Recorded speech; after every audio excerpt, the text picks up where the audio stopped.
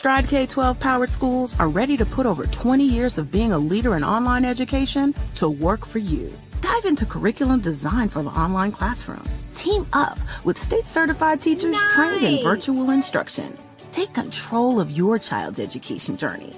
Discover the power of personalized learning with a leader experienced in preparing kids for a future they can be excited about. Take charge. Stride K-12. Enroll now for the fall.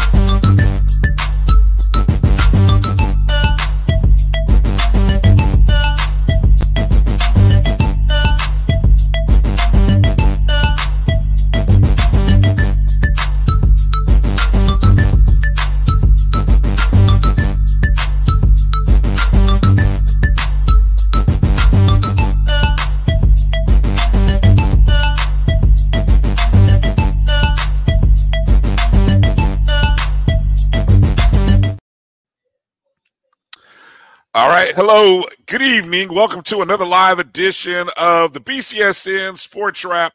I'm Brian Fulford, and joining me is not A.D. Drew, but it's my good friend, our good friend of the program, Jamie Walker. Jamie, good to see you. How you doing tonight? Man, I'm doing great. How are you? Man, I'm blessed. It's a good weekend. I made it through the first week of school, even though it was the first. It was abbreviated 3 days of school, and I made it. Now here comes the fun part. Monday. I know it, man. How was the start of school for you?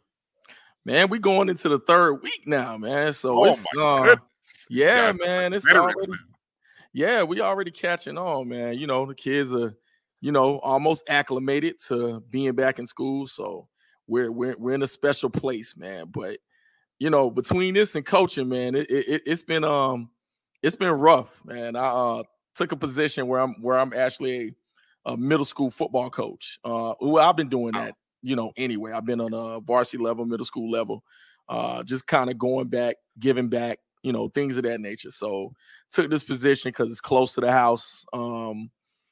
And it's one of those things that I miss coaching just a little bit. So I could do it on a scale where I could still do all the 900 jobs that I already have and coach too, scratch the itch of coaching. So that's been a challenge so far. Stressful because when you go to a new place, man, people do things a little bit different. So as far as administratively, so just getting back into the groove of that, man, that's all. Oh man, God bless you, man. I know that. Yeah, the first year coaching at a new place, whether you're in charge or not, it is different, and the less control you have, makes it even sometimes a little more stressful. So, hey man, just keep your head down, be positive, even in the places where that negativity rolls around, it will get better. It will get better. Absolutely. Man. Hey, man, but we talked about this in pre-show, man. I had to go get a massage yesterday, man. I had to go, just kind of chill out and get away for a while, man. That's not usually me. Huh? That's stressful. Yeah, man. I had to go, be taken care of. So, that was a good thing, man. Typically, I reserve that to the wife and, relatives, things of that nature. But hey, had to get off my feet, just be away for about an hour. So, mentally anyway. So it was a good thing. So now with the massage, is this the full body? Is this the upper body, the shoulders, the arms, the feet? I mean, what are you talking? 30 minutes, an hour, deep tissue? Break it down for the people, Jamie. Deep tissue back massage, man. I had a, bottom heavy. So legs, I don't let hardly anyone touch my feet. So, they look like bad road. And I'm always on them. So But otherwise, yes, man, deep tissue back massage. I feel good. I feel rejuvenated, but like you just said, Monday is coming. So we'll see what happens. Is that now this location, and obviously like they didn't pay us, so you don't have to say where it is, but is this the first time you've been to this location or you've been there before? And I've been to this particular person before, man. Okay. So yeah. She does great work. I'll even, send you as a reference, man. Yeah, we'll talk about that off air. Oh, hey, there you go. All right. Hey, I want to give a quick shout out to a few people. Tamra T jumping in. Hey, yes, obviously AD is not with us today, but obviously Tamra T, first one in the building. Shout out to you, obviously. Appreciate you jumping in. Chuck Hunt coming in on Facebook early, checking in from Monroe, Louisiana. Good to see you, Chuck. Mary 305 jumping in. Good to see you, Mary. Jeremiah Clark jumps in. Good to see you. Mary says school starts in Miami this so y'all got a whole nother week in Miami for school. So Orange and Seminole County in the Orlando area started this past Thursday. I started Wednesday. I'm in a private school. So yeah, Miami, huh? All next week. Wow. Man, good. Hey man, enjoy that time and get ready for them childrens, as they say. Walter Harley, good to see you checking in. The Livingston College Blue Bears. Walter, we're going to be talking over-unders in the second hour of the show. I'd love for you to set a line for us. This week is Division I. Next week, we'll get into the weeds and try to do Division II. But, Walter, when we get to that segment, I'd love to hear your thoughts. Give us an over-under. What should the expected win total for the Livingston College Blue Bears be? ODB, give us a shout out. Aggie Pride. That's right. Aggie Pride. Yeah, exactly. I want to thank everybody for jumping in on Facebook and on YouTube, however you're watching us, maybe even on Twitter. We still call it Twitter, Jamie. I don't know how long we'll call it Twitter. I still type in twitter.com and that's what comes up. So I guess for that period of time, we'll still call it Twitter. Hey, in the famous words of Eddie Murphy and Mighty Shop, his mama call him Clay. I'm gonna call him Clay. So they call it Twitter. I'm gonna call it Twitter. I started on Twitter, but keep calling it Twitter. Right. Make sure you're following us on Facebook, Instagram, and Twitter at MyBCSN1, the number 1. You can also download the Jericho Broadcast Network's app on the Google Play and Apple App Store. MyJBN, MyBCSN. We are a part of the Jericho Broadcast Networks and the Black College Sports Network. And something new that we just rolled out and debuted are JBN memberships for those on YouTube. 3 different levels of support that you can support our network. And here's what we're going to try to do. No, I say try, Jamie, but we are going to do. Especially we're going to have some exclusive content that we're going to drop for just the members, especially when it gets into the football season. You're going to want to be a part of this because you're going to want to be a part of these post-game shows. We're going to get a chance to really open up and talk post-game every Saturday night and afternoon with post-game shows featuring all of our hosts, our guests. Some folks will be out covering games as we have various games that we will cover. And probably next week we'll release that Black College Sports Network schedule. I think that'll be on next week's show. And we'll kind of tell you where we'll be this year. But looking forward to doing the post-game shows and maybe even some other features, some first watch opportunities, and even what I'd like to say, some discounts on merchandise. Jamie, we're going to try dropping out some merch, maybe even some polos wrong chest. Even some polos like this, maybe some T-shirts and other things like that. But more importantly, we just want to thank everyone for the support. 25 years is a long time to be doing something. And, we've come a long way. And, this is a grind, and we're still not where we want to be. And so that's why we created this membership, with the hopes that those of you who watch us on the regular, that you'll jump in the pool with us, man. Come on in and take a swim with us. And we appreciate your support in any way. So right there on YouTube, any of you folks on YouTube watching, or the folks maybe you're watching on another platform, when you find some time, bump over to YouTube and join the JBN membership. All right, so coming up at the bottom of the hour, here's what the show looks like. Erica Rochelle is going to be joining us. She's one of the co-hosts of HBCU Nightly, and also a new podcast that'll be coming out soon called X's and O's with Joshua Sims and our guy, BJ. So, that'll be an interesting podcast. So we'll get a chance to talk with her.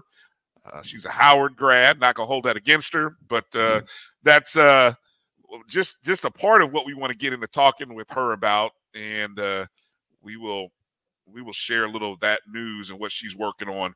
And then in hour number 2, over-unders, Jamie. For those of us who partake in the fine arts of recreational gambling, those people who do that, win totals, conference win totals is something that is put out by a lot of the books, sports books. And, every major conference has them. Rarely do we see him at our level, Jamie. And I think a lot of times it's because there's a lack of knowledge, lack of information. And I think some things have come out, and we'll talk about this when you look at some of the predictive analytics regarding what people think teams will do this season. It'll surprise you, and it surprised me. And so when we go through these Division I teams, the 21 of them, there will be some numbers that many of you will say, "What? No way." Yeah, way. That's what the computers say. So it'll be interesting. But let's get into some of the news from the past week, Jamie. And we got to start with the heat. As Chuck Hunt already jumps in and says, yeah, Chuck, the temperatures in Monroe have been 104 degrees. What's it been like in the A, Jamie? Man, listen, I'm already preparing to practice indoors tomorrow. Okay. It was it was crazy here today. I don't ever recall seeing a heat warning pop up on the phone, like a severe thunderstorm warning or anything of that nature. But it sure did, and so I just had to kind of analyze like how long that's supposed to be lasting. And it literally is 3 days this week. This is happening. So yeah, it's been blazing. Was out and about, earlier today, and out with the wife. We were running around, but it was hot, and it was hot, considerably hot this morning. Even at 10 o'clock in the morning, it was pretty hot out there. So, if you didn't do anything before 11 a.m., best bet is you needed to stay in the house. So, yeah, it's been crazy. Yeah, Dimitri Alford checks in. Tallahassee with a heat index, been around 110 to 112 all week. Obviously, I'm in Orlando. I can tell you, going outside from one building to the next, there is like no cool air out there. It is just, it really is suffocating. I watch our football guys out there working, and some guys were complaining in class that the field smelled like fish. I don't know why the field smelled like fish, but let's just say that's not a good sign. No, it's not. And so, but the heat index has been really, really humid all across the country. And so one of the top stories that hit the wires earlier this week was the situation going on at Albany State University. On Wednesday, and I'm reading right here from the HBCU Game Day Wire, Wednesday, August 9th, 6 players from Albany State University Golden Rams football team experienced fatigue-related symptoms during practice. The student athletes were immediately transported to Phoebe Putney Memorial Hospital for treatment and are recovering. I went to take a look at first off, when you hear 6, when you hear 6, I mean, that's a high number, right? What instant thoughts come through your head, Jamie? And do you recall hearing of that many guys in one particular setting? No, not in one practice. I think you're dealing with guys and without knowing who they are. When you're dealing with different positions, different sizes, different people in general, you could kind of get a sense of what was going on, maybe position group, things of that nature. But it's been hot. Albany is a hot part of the state. When you're talking about even Tallahassee and, you bring up towns, you're talking about South Georgia. And it is heated. But also, this is a different coaching staff than has been there before. And I'm sure, even though it is a heat wave, I think there may be some things going on that they're not accustomed to workout wise. You're talking about, going from Coach Gabe Gardenia to Coach Quinn Gray. And so when you're talking about, maybe their style of coaching when it comes to conditioning, it may be different. It's something they have to get accustomed to. But this is what every football team kind of deals with, the acclimation of conditioning the body from going from not playing into heat. And it's difficult to do because the only way to get accustomed to it is actually be in it. And so, of course, you have to monitor, what goes on with the body, dehydration levels, things of that nature. I'm going to also throw something out there as well. In the COVID era, and depending on what happened with the bodies in the last few years, you never know what things we have to get accustomed to in relation to athletics anymore, because we are seeing now the possibility of different things going on, not necessarily with treatment of COVID, but just having the virus in general and how that's impacting athletics. So I'm not sure if that, in particular applies to this situation, but we are learning some things when it comes to athletics in general. And just 6 people at the same practice, that's a lot, but not surprising as well. It's been hot, and hopefully it is just related to the heat. But we've also, on a Division I level, had a player, pass away. Now, the coach said it wasn't football related. Where was that at again? I think Liberty. Oh, yes. Yes, I remember hearing about that, yeah. So, we don't have many details when it comes to that. They just, talked about a football player passing away.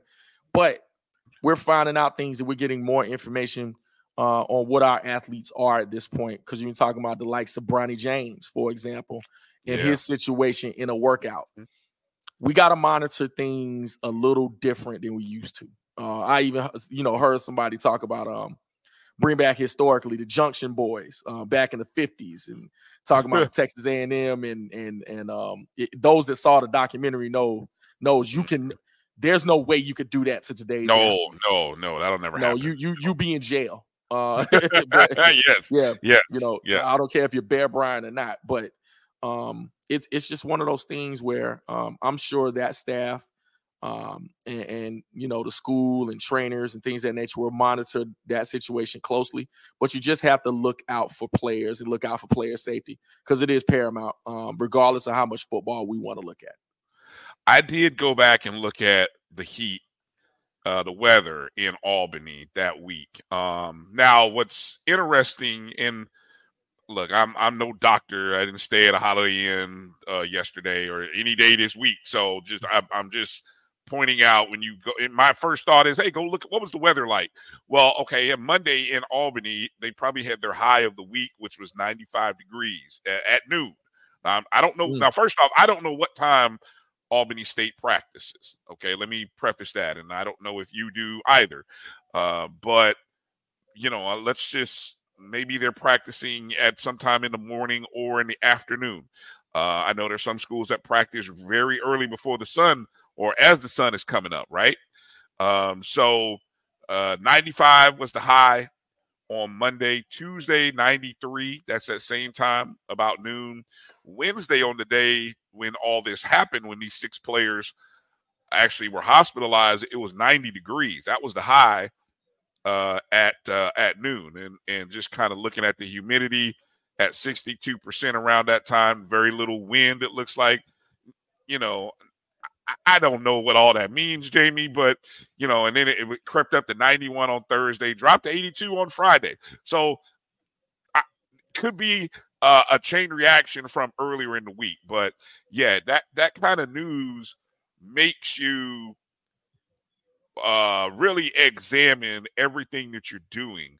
I heard a good discussion on the Carlos Brown show from Saturday. If you guys didn't get a chance to check that out, it's available on podcast form, BCSN Pod Zone, or you could right here on this YouTube channel. You can find it as well. You can even go check out the Carlos Brown show on Facebook. But and there's a perspective where you got former administrators, former coaches, and they talk about, how you get prepared. And Quinn Gray is from Florida. He's coached in Florida. So it's not like he's doesn't know how to prepare a team in hot weather. But yeah, when you have 6, it does make you question all your pre-checks. And so I'm sure that sent alarms throughout the entire SIAC as everybody is kind of doing a check and saying, okay, are we good? I mean, what are our guys doing? What are we doing? What does our medical staff need? Things of that nature, because the last thing you want to do is have a guy, as you mentioned, sadly, like what happened over at Liberty University, and that's a school that has, you've seen they've got facilities out the wing. I mean, their facilities, what they're building over at Liberty is ridiculous. So, hey, regardless of income and what your school produces, this kind of thing can hit you because you're dealing with humans and people. Yeah. So, now there's a great question here by Demetra. Yeah, I don't know if that includes the heat index. So, you know what? That's a great question, Demetra. I was looking for that. It did not say what the heat index was earlier that week. So, yeah, that's something. It's something, Jamie, when you talk about what's happening out there. So, let's kind of move forward with some other news. Some news regarding your Aggies. The North Carolina got some North Carolina A&T Aggie news. We'll start with some football related news first, as it looks like the University of North Carolina and North Carolina A&T agreed to play some future football contests. Steve Gaither dropped this on HBCU Game Day just last week. It looks like the Aggies are going to get about $430K to travel a few counties over to take on the North Carolina Tar Heels. That game will be in 2028. So yeah, about a good 5 years from now. Who knows what'll be, who knows what life will look like in that period of time. But it says, however, there is a clause that agrees. So despite the game being set on that date, there is a clause that agrees to move the game to week 0 of that season, which would be August 26th of that year. So that opportunity is there. Week 0 move is dependent on television, as current NCAA bylaws state that FCS programs can only play those games if televised nationally. Of course, FAMU played a week 0 game last year on TV at North Carolina. So that was the opportunity. And they have to decide that a year before. Jamie, what are your thoughts on your Aggies taking? Is there anybody from the state of North Carolina that you wish your Aggies would play that they haven't played? Oh, haven't? Wow. Great question. Because I think we've pretty much gotten around to everyone.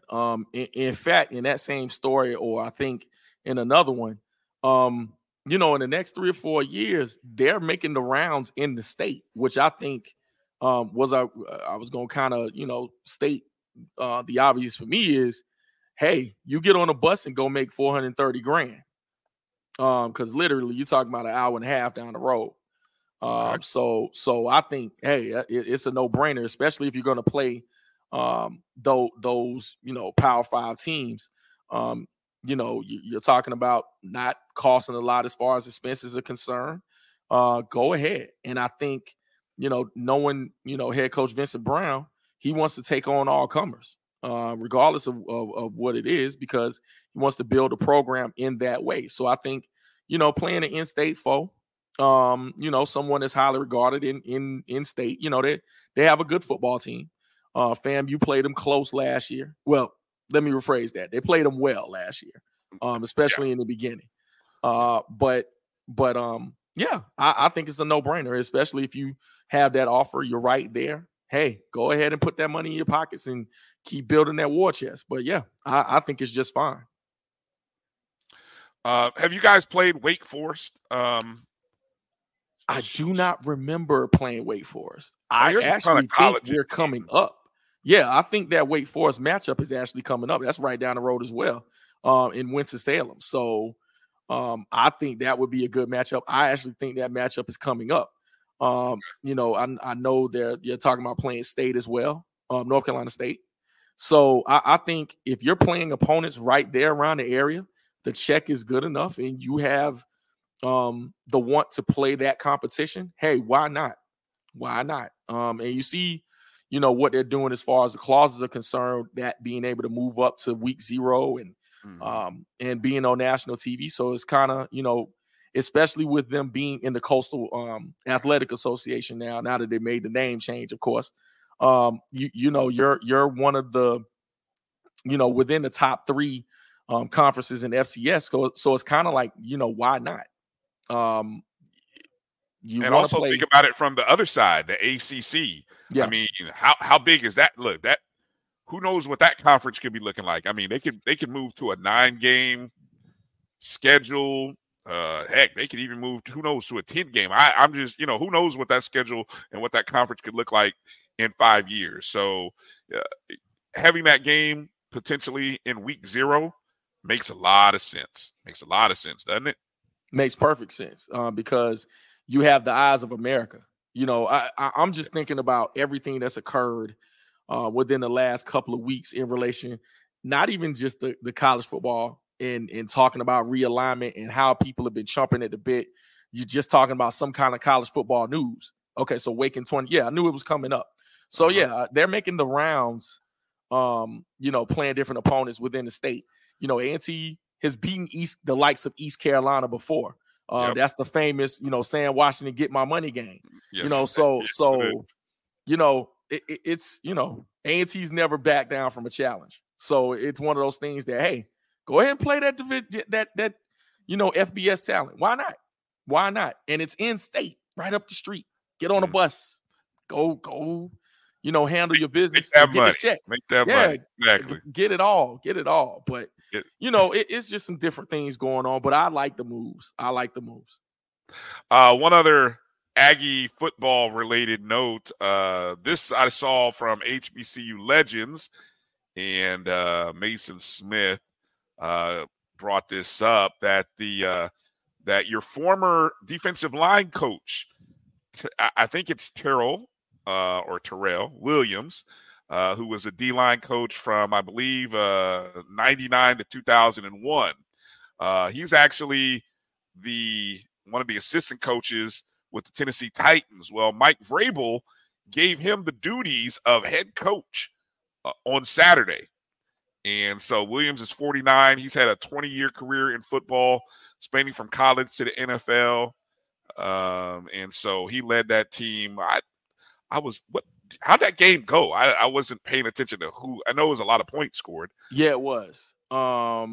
I'm not sure if they lost that game, and I don't know what the final score was. But it was a lot of points when I did tune in. But I would just go ahead to say this, man. There are some NFL coaches that get it. To me, if one of the problems is that there's not enough minority representation at the head coaching level in the NFL, then as much as I'm trying to phrase this correctly, because we don't want, just anything thrown at us just to say we're trying. But I do think there are coaches within those ranks that get it, such as a Kyle Shanahan, who in the past, you looked at his staff, you're talking about, people off his staff getting head coaching jobs within the last few years, like a Robert Saleh, who's of Lebanese descent, who's of D'Amico Ryans, who's down for the Texans now, who's gotten a head coaching job. People on that staff, a Dan Campbell in Detroit, who is working for a general manager that's an Aggie as well. Look at his staff up and down. You're talking about black coordinators who, again, I think is really the catalyst to becoming head coaches is to get those coordinator spots to prove, I won't say prove your worth, but just more so of anything, just getting in the room. And so when you have those kinds of practices where there's some attention brought to the problem and trying to find ways to solve the problem or increase black coaches within those ranks, I like what Mike Vrabel did, and I appreciate just the effort in general, regardless of what people may think of it or may think it's just a symbolism move or just being symbolic. Hey, you're trying, and that's all I can ask for.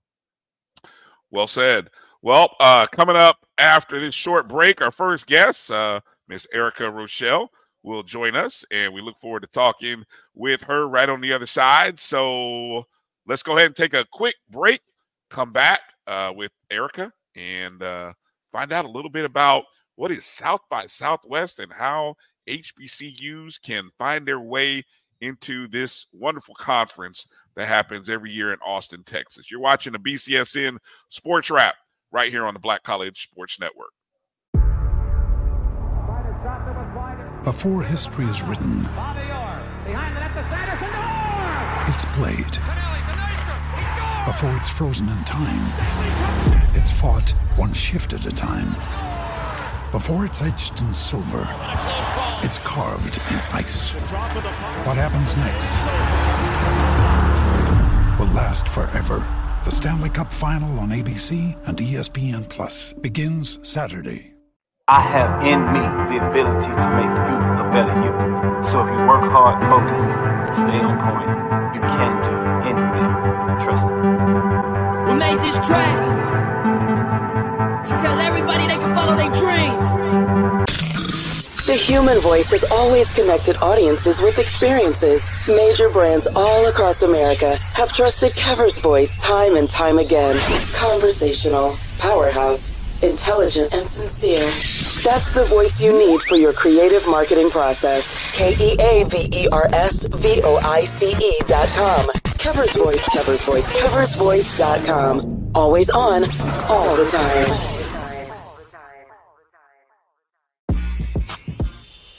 When we invest in ourselves, our glow, our vision, our vibe, we all shine. Together, we are black beyond measure. Remember the revival? Relive the remix. Reunite for the Orange Blossom Classic. HBCU Reunion Experience. It's year 3, baby, and we back with that fire. Calling all HBCU fans. Labor Day weekend. The I Love Jackson State University takes on the venomous Florida A&M University. Tickets are on sale now. Watch the game in premium style seating or watch it from a luxury suite. And of course, you know the halftime show is going to be epic right here in the 305. The sonic boom of the South and the illustrious Marching 100. Who you rocking with? The 2023 Orange Blossom Classic. Don't miss the HBCU Reunion Experience. Labor Day weekend, Miami Gardens, Florida, Hard Rock Stadium. Trust me, we'll see you there. Oh. Check out OrangeBlossomClassic.com for tickets and info.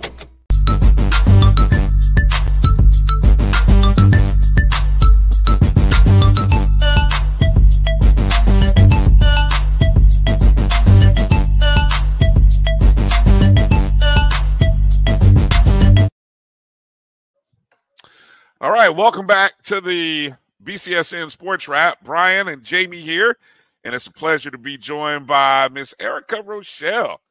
Erica, how you doing? We got you on. There we go. How you doing this afternoon?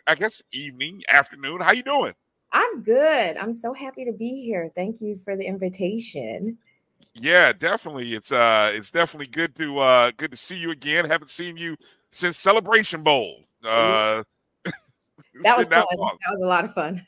Yeah. So what's the latest and greatest? What's happening with of course, for those who don't know, let me give a proper introduction here. Is Erica, of course, is the co-host of HBCU Nightly, which you can I think every Wednesday night, might even be more than Wednesday, but every Wednesday evening on Twitter Spaces, you can find HBCU Nightly.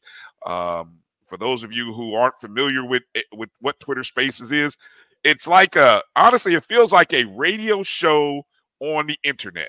That's the best description I can give. That's a great description. Great. Yeah. It feels like a radio show. I love radio shows. So radio show on the internet, on Twitter. So you have to get on. Actually, now they have it accessible on the mobile app or the web. However you get on X or Twitter or whatever you want to call it. But just jump in. Great discussion by a great team of people that you, Joshua Sims, and I mean, anybody who's anybody is in there. All the people. Yeah, we do a show on Wednesday night, so I end up coming in late and catching the last hour or the evening editions. But good stuff. And then also new podcasts that Erica will be a part of, along with BJ Jones and Joshua, X's and O's. That premieres. That's at the start of the season, so we have a couple weeks before we get that underway. But as Brian said, co-host of HBCU Nightly. It's so much fun. Josh is the host and the curator, and every week Wednesdays at 9 p.m. Eastern, we just talk ball, and it's a lot of fun. We have MEAC and SWAC represented. Josh went to Central, I went to Howard. And we just have a lot of fun. Also, I do separate shows just for those who are Howard athletics enthusiasts. We've had a couple good years in a lot of different sports. Yes. So it's been really exciting for basketball, for all the Olympic sports. Football's coming along. We are very high on our football team this year. So I think it's going to be very interesting. Oh yeah, your head coach made some interesting comments. I think was it prior to media day? What was his comments about wanting to have a championship, or what exactly were the comments that made headlines that got people excited? It was definitely well before media day, but I think the blog that interviewed him waited a bit to really put it out, which was smart. He said that there should have been a championship game. Central won the head-to-head, but we both ended the conference 4-1. And as me and Josh argue about all of the time, the team Central struggled quite mightily with, we did not struggle at all. So, save for a really awful. You said what? Shots fired. Save for a really poor, first quarter, I think that game could have been a little closer. So I think I would have liked to have seen a second matchup between our two teams. Trey Oliver took a different approach, a little shadier of an approach, but that's all right. We heard it. And Jamie, you're shaking your head. You agree that Trey's response was a bit low? No, he didn't throw. He didn't throw shade. He threw the entire tree. He did. It was he did. Basically saying, why in the world do we want to play again? He talked about the score in the game, so saying he didn't need it. So this is going to be an interesting year in that game. I want to be there. I really, really do. Josh will be sitting with me. I already have season tickets with my dad. We've had season tickets since 1992. It's our special thing we do together. And so, I thought for a team that's the Black College National Champs and, undisputed, it felt like a lot of preoccupation with our rings and our co-championship. But who am I? I love it. I love it. I love it. We'll see in November. It'll be great. The MEAC. What I love about, I think it's refreshing, especially with you and Josh being MEAC people, in the space that you have and the great audience that you have, bringing light to the MEAC in a way that, because I think, and I don't know, and Jamie, you're kind of also in a situation where you kind of get a chance to kind of hear the noise. I maybe because my FAMU Rattlers are in the SWAC now, and that there just feels like the SWAC steps in the room and kind of takes the air out. But they're really, what you saying? All the time.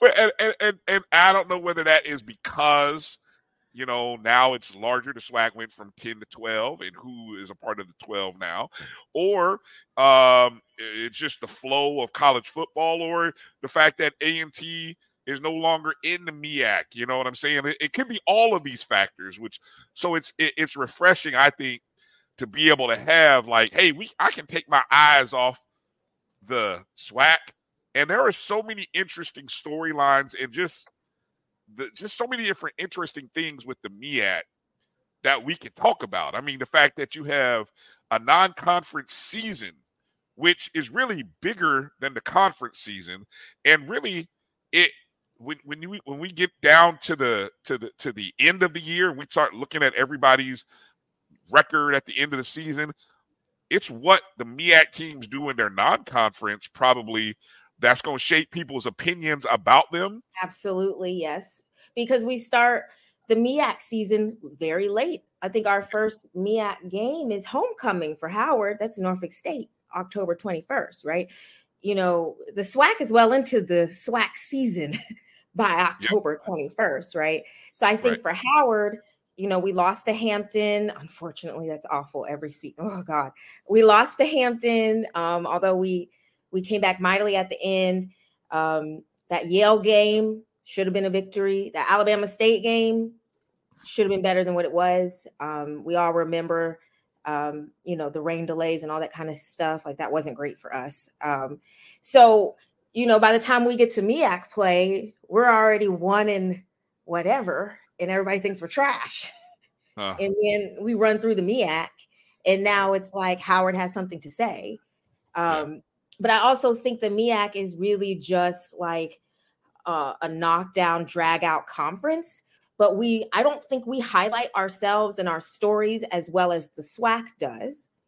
But I think we low-key have a more successful football product than the SWAC head to head. So can't argue it right now. We don't necessarily go into the spaces talking big. And I think the SWAC, they have these rivalries that are really interesting, with the MEAC kind of condensing. Some of our natural rivals have kind of like, we still play them, but they're not for like MEAC things, right? So the dynamic has changed, but I think the quality of the football hasn't. And so I just think we have a very different culture. And I think something we can learn from the SWAC a bit is really how to highlight ourselves a little bit more, not like take the air out of the room type of thing. But, we have something to offer that's really great too. True that. Jamie, feel free to jump in anytime. But since Erica already brought it up, I got to ask you about the Howard Hampton thing. When do you think that you guys will earn that H back in that series? I'm just kind of, I have to ask the question. We ran a string of like 5 victories over them, like from like 2012 to 17 or 11 to 16, something like that. There was one graduating class that did not beat Howard University from Hampton Institute. I tell you that right now. Okay. So, this year, I think will be the year that we, push it over the top. I have particular feelings that they don't come to Green Stadium to play. I know we're playing them at Audi Field. They have not been to Green since like 2016, 2017. Really? Okay. Indeed. Okay. I have, just like the basketball team, Hampton Institute's basketball team has not been to the Burr since like 2018, 2019. That's a problem. But they're coming in November. So I'm very excited. We always go to Hampton. They never come to us. And I want That home. That sounds like some Hampton-ish. I'm sorry. I'm sorry. You Hampton folks out there, I'm sorry. I got family who went to Hampton, so I feel like I can say that. But go ahead. I mean, we have 3 generations of Howardites in my family, and my brother went to Hampton Institute. Wow. So it's a very personal thing for us. And a lot of my best friends, I'm from Richmond, Virginia. A lot of my best friends. Okay. So, yeah. I take the beef real personal. Okay. Yes, you do. And I'm glad to actually have a conversation. Listen, you are one of the funniest follows on Twitter ever. Because you don't just talk about sports or just football or just basketball. You talk about tennis. You talk about love life. You talk about people saying certain things and what you're supposed to say back. I mean, you got to follow. You just got to follow. But you also have smoke for everyone, including my Aggies, when it comes to talking about the MEAC conference. Where does that chip come from in defending that conference? Howard was one of the founders of the MEAC. I think that's very special. I think that's part of the reason why we still are in the MEAC. I think there was also, people can say what they want about Howard. I know there's lots of potent feelings about my institution, but I feel like even though maybe over the last 2 decades or 3 decades, we haven't been great at all the sports or any of the sports, I still think Howard holds a leadership role, as a pivotal leadership role in the MEAC, and making sure that our sister institutions are good as well. So whereas we could have left, we did not. And there's many reasons why a conference would be happy to have Howard University in it, but we did not leave the conference. We did not leave our sister institutions proverbially like out to dry. And I thought that was very special. And I think we can make the MEAC work. I think some better media deals, maybe add a school or 2, Virginia State, hint, hint. So I think there's growth space. Like, you can't argue that the athletic product isn't like, subpar, because it's not. I think that some institutions like A&T took an opportunity as it was presented, and they went with it. They had a string of good years. Why not run after that opportunity? I remember the bad A&T years that nobody ever wants to talk about. But those Celebration Bowl wins boosted them to another level. And so that's their prerogative to leave, but it's hard to, balance that with their continued interest in what's going on in family business. So I think with Hampton, I think their reason for leaving was different, and that always will bother me. Yeah. I remember the Hampton. You said what? No, they've been very vocal about why they left, and what their goal was. If I recall, their president was very upfront about where he wanted Hampton to be, and so just kind of watching them move through conferences to get there, you're kind of like, well, we're not good enough. He always wanted to be in the Colonial. If you're from Virginia, you know what this is, right? Mm-hmm. Like that 64 corridor of schools, he wanted to be a part of that club, in my opinion. That's his prerogative. But like he'll never say that. But don't say like you want to be around, a certain caliber of academic institutions. Don't use that, because Howard University is in the conference. and they're ranked higher than most of the academic institutions in the Coastal Athletic Association. So don't say that. Preach. So to me, like, I can't abide by that. Now, I have lots of friends and, you know, sorors and all the things who are Hamptonians, and they'll say, like, you know, we wish we still were, but they're never going to speak out against what their leaderships did. So that's what it is. But I would have rather them say they wanted, you know, a different set of academic or athletic competition, because the Hampton of old was for real serious, right? Like, they used to get D1 transfers from Virginia Tech, UVA, all the rest, right? We used to go down to Hampton, and their guys would be 3 times the size of ours. It's like, we're not getting out of here, right? You know, but that dynamic changed when ODU and Christopher Newport got football teams, and those, you know, 757 guys went there, and you see the product that came from Hampton's football program start to downward trend after that. Excellent point. Excellent point. Do you think the new leadership at Howard will continue that belief in the MEAC? I hope so. I mean, today's really his first day I've even seen him on. Saw you mentioned it. Yeah. Like, I was like, oh, Frederick's really gone. You know, none of us know yet.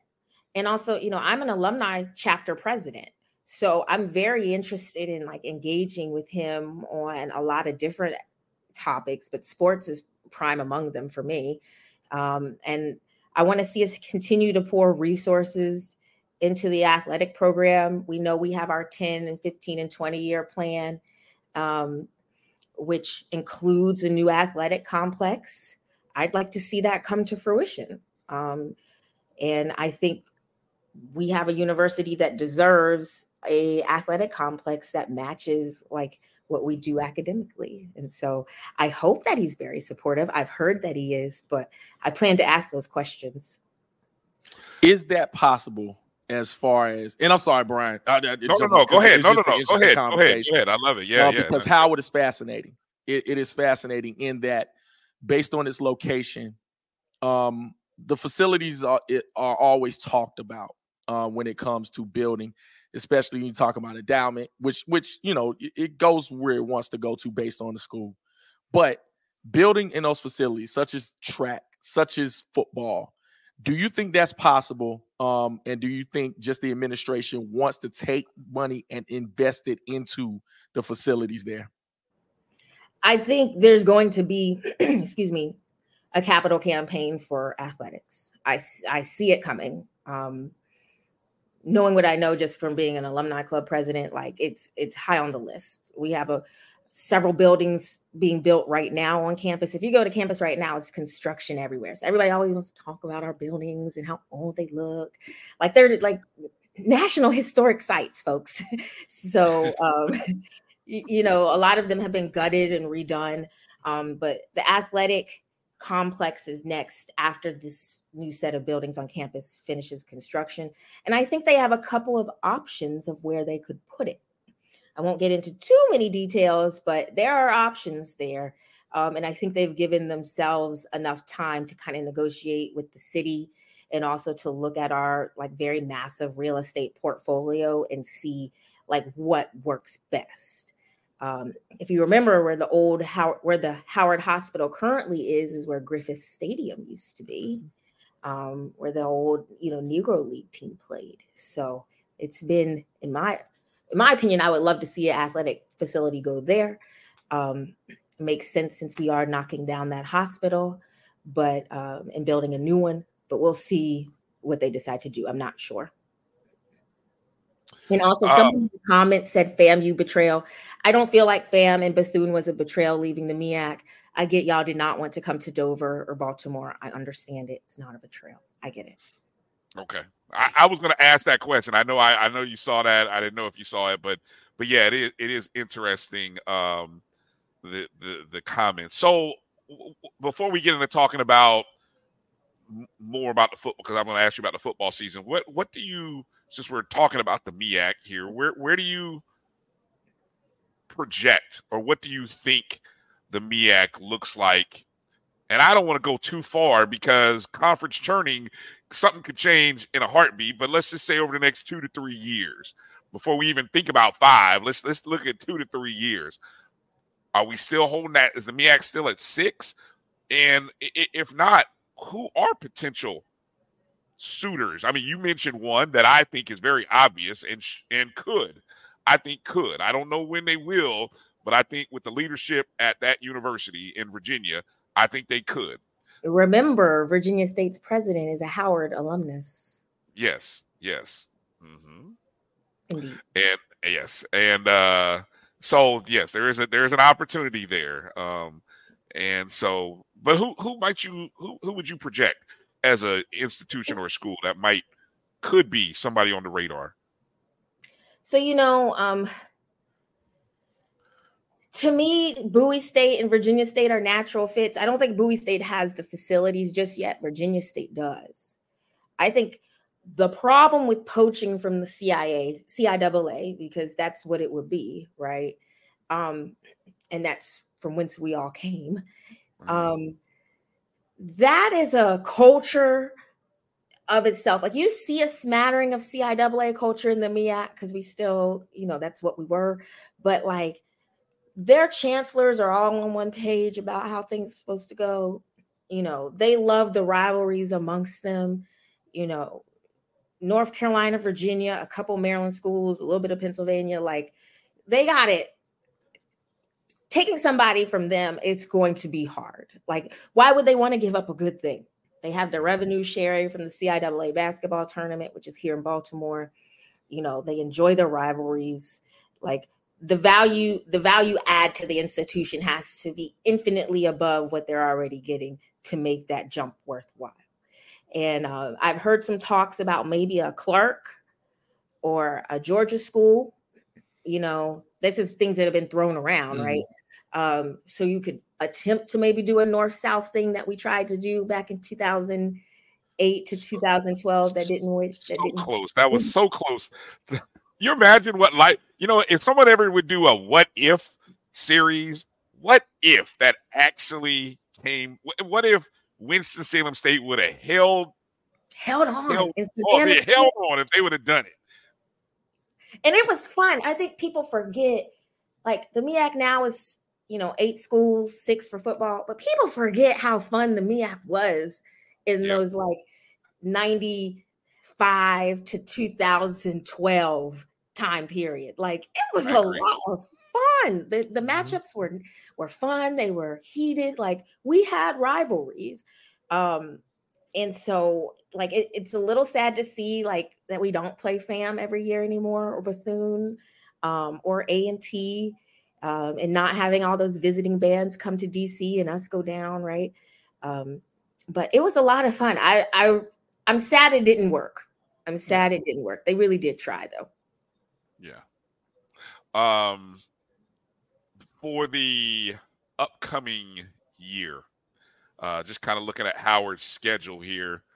Howard opens the season at Eastern Michigan, and then I think has some real interesting contests. I think we can head into Harvard like 4-1, 3-2, or maybe 2-2, 3-1, something like that. Well, okay, so that's interesting that you say that, because, and we're going to talk about this a little bit later. We'll talk about the analytics and what the numbers seem to project, but they do project wins over Morehouse.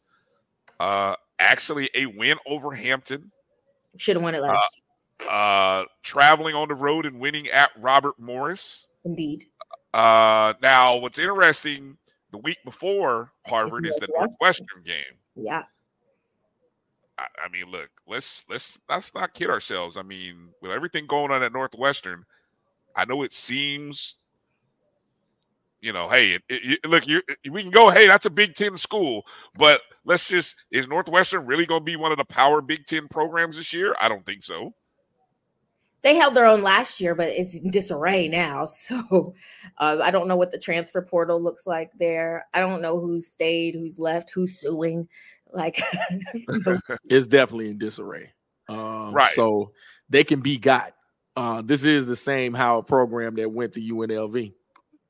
Yes. Got that win. So yes, so Eastern Michigan, watch out. Northwestern, watch out. So realistically, yeah, there's an opportunity there to go into that Harvard game with 3 to 4 wins. What does that Harvard matchup mean? I mean, we've jokingly talked about it on this school. It's a matchup, obviously, the Ivy League school versus the Black Ivy school, if people want to call it that. But I mean, 2 elite colleges, universities in the Northeast.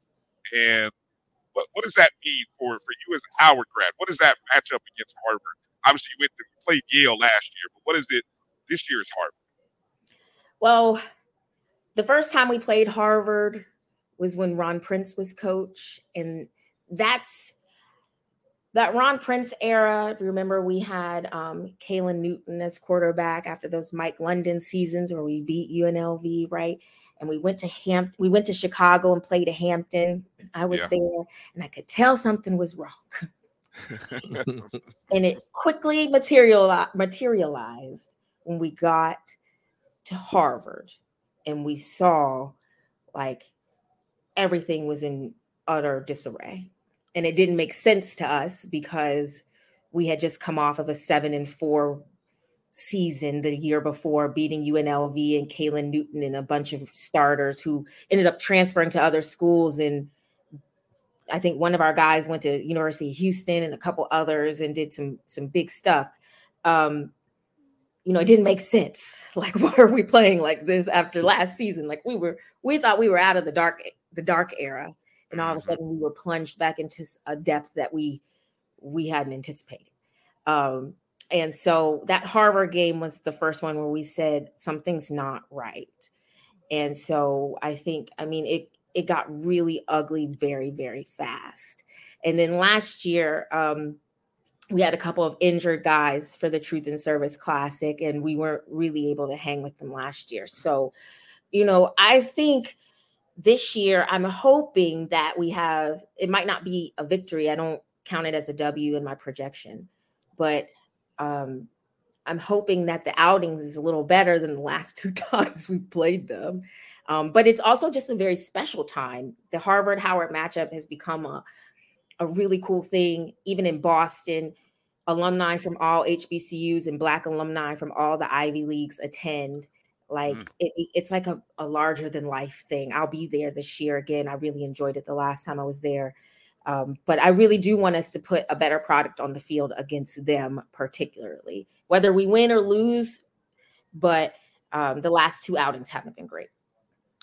And the Ivy, Jamie, if you even if you look at the perception of the Ivies, they are considered, their conference in the FCS world. Now, for those who don't know, the Ivy Leagues don't play in the postseason. So they don't play in the NCAA postseason, but they are ranked and regarded as a top 10, actually, might even be top 8, top 7, sitting at number 7 conference. And in large part, I mean, it's due to Harvard. Correct. But this is a great opportunity. We talk about, I'm big on seeing our HBCUs go into these spaces, like going into Harvard and winning. Like, I was rooting for y'all to beat Yale, because those are those matchups. We should have won. Look, hey, those are those opportunities against these established FCS conferences that everybody continues to say are better, and really it's based on team production. I mean, let's just keep it real. We gotta win those games. We want our teams to win those games, and when they actually do win those games, it's going to change the narrative and the perception. But right now, until that happens on a more consistent basis, we're going to see only 2 teams preseason ranked in the top 25. A team that could have maybe arguably one of the best quarterbacks in FCS be kind of looked over. I mean, hell, that's just how it's going to be in the FCS until we win. Yeah. Until we win them. Absolutely. And I actually think Central's non-conference schedule last year, I think, should have propelled the MEAC into better standing as far as conferences were concerned. But again, just like you said, Brian, as far as winning those games, I think Morgan State had a good showing as well, non-conference wise. So I think the powers that be, the South Carolina State season is what hurt. Yeah. MEAC, because that was the team that that was your winner. That was your Celebration Bowl, knocked off Big Bad JSU, and then they turned around and had look, they just had a bad season. I mean, Coach Pugh will tell you. That's what I think hurt the perception of the MEAC, even though they still beat some folks, and some folks beat them. But that perception, I think, hurt them, especially from the non-conference level. And I think if we continue, go ahead, Eric. I mean, I know our non-conference hurt us. There was no excuses for some of our losses. I mean, losing in the MEAC SWAC Challenge to Alabama State, like when they bring it up in HBCU Nightly, I just act like it didn't happen. Blame it on the weather. Blame it on the fifth. That was such a herky-jerky game. I was there. The start, stop, this, that. Are we gonna finish it? We're gonna do. I mean, I would pretend it didn't happen either, because I'm telling you, at the start of the game, you take away that interception. We was marching down the field. Yes. We marched down the field 4 drives, just like 2 minute, 2 minute drives, like doom, doom, doom, doom, doom. And Quentin Williams had a bad game. He just did in the end zone. Yeah, you ran the football well. I mean, it was headed in that right direction. But I'll just say, when you're talking about a week 0 game, everybody with the jitters, and then throw the weather factor in there, it just wasn't a good night. Will Quentin Williams be the quarterback that his stats say he can be? Will he be the most talked about quarterback in the MEAC by the time it's all said and done? Like this season? This season. Most people know. Well, let me say this. No. Okay. I'm going to be honest. All right. I think he'll be the second most talked about quarterback. But honestly, we're riding with him. He's our guy. I know we got a couple in the barn that probably are giving him a run for his money in camp. So I've heard. But he's the senior. I feel bad for him because he's had a couple different OCs during his time, and that's hard. You get in one system and then you have to transition to another system. Like, that stinks, right? It was nice to see his decision-making get better over the course of last season.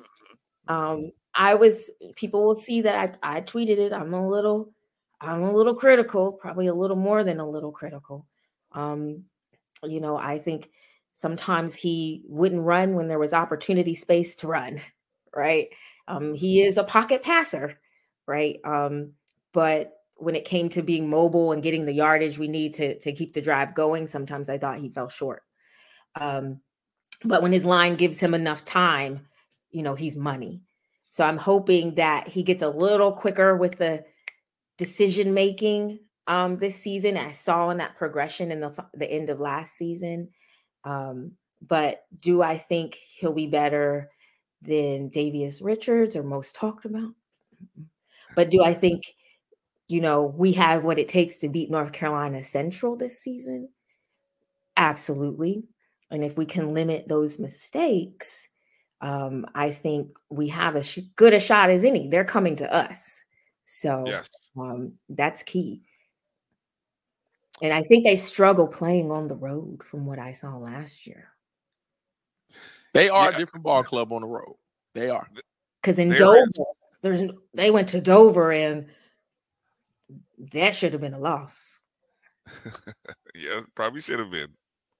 There's going to be, I have a feeling there is going to be a surprising shakeup in the MEAC this year. I think it will be harder for North Carolina Central to repeat, even with the dynamic quarterback, the All-American defensive back. I think it will be harder this year. Now, it will impress the heck out of me to see North Carolina Central back in the Celebration Bowl. I really mean that. I think it would really impress the heck out of me to see them back there this year. And yes, it may come down to a head-to-head game that may make all the Stadium. There it is. Howard has gotten big.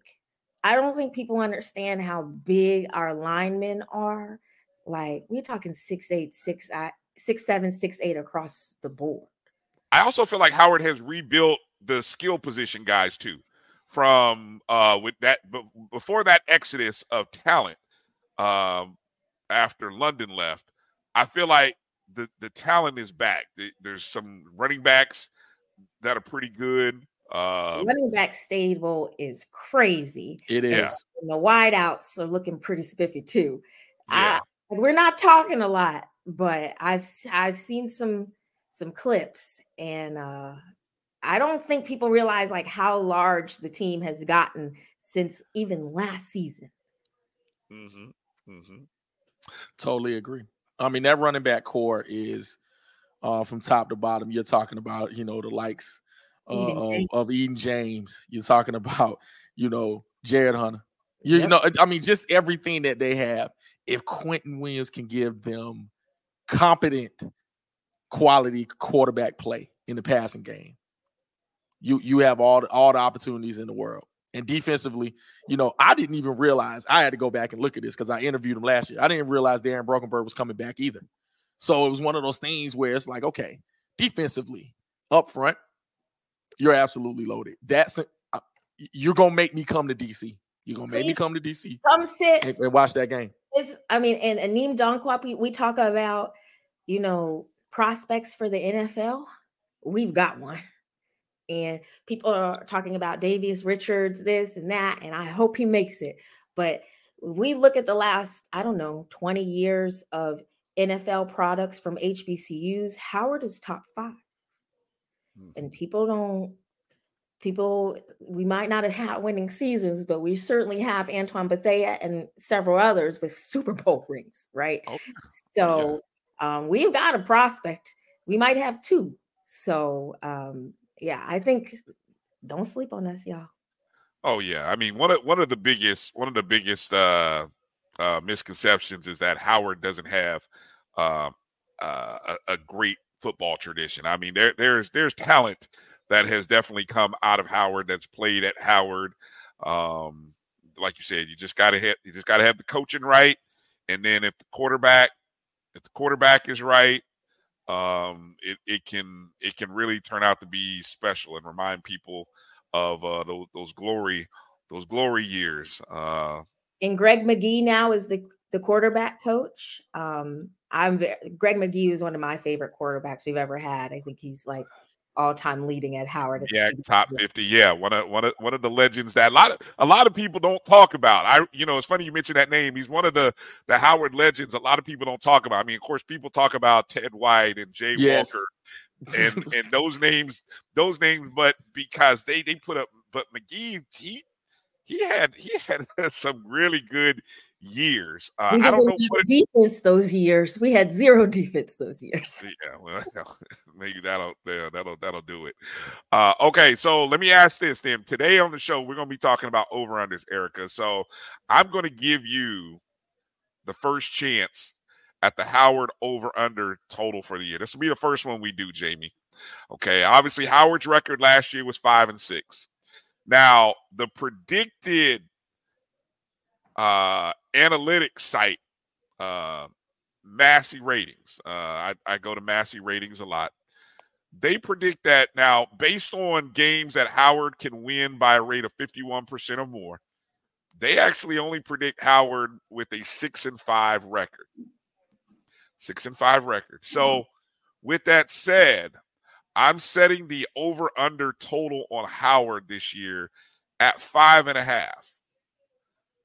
I'm setting it at 5.5. Over or under 5.5 wins. Obviously, that means 6 or more, or under 5.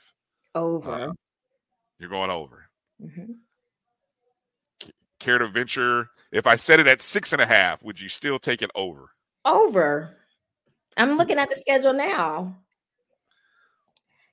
If we do all the things right, I see 8 wins.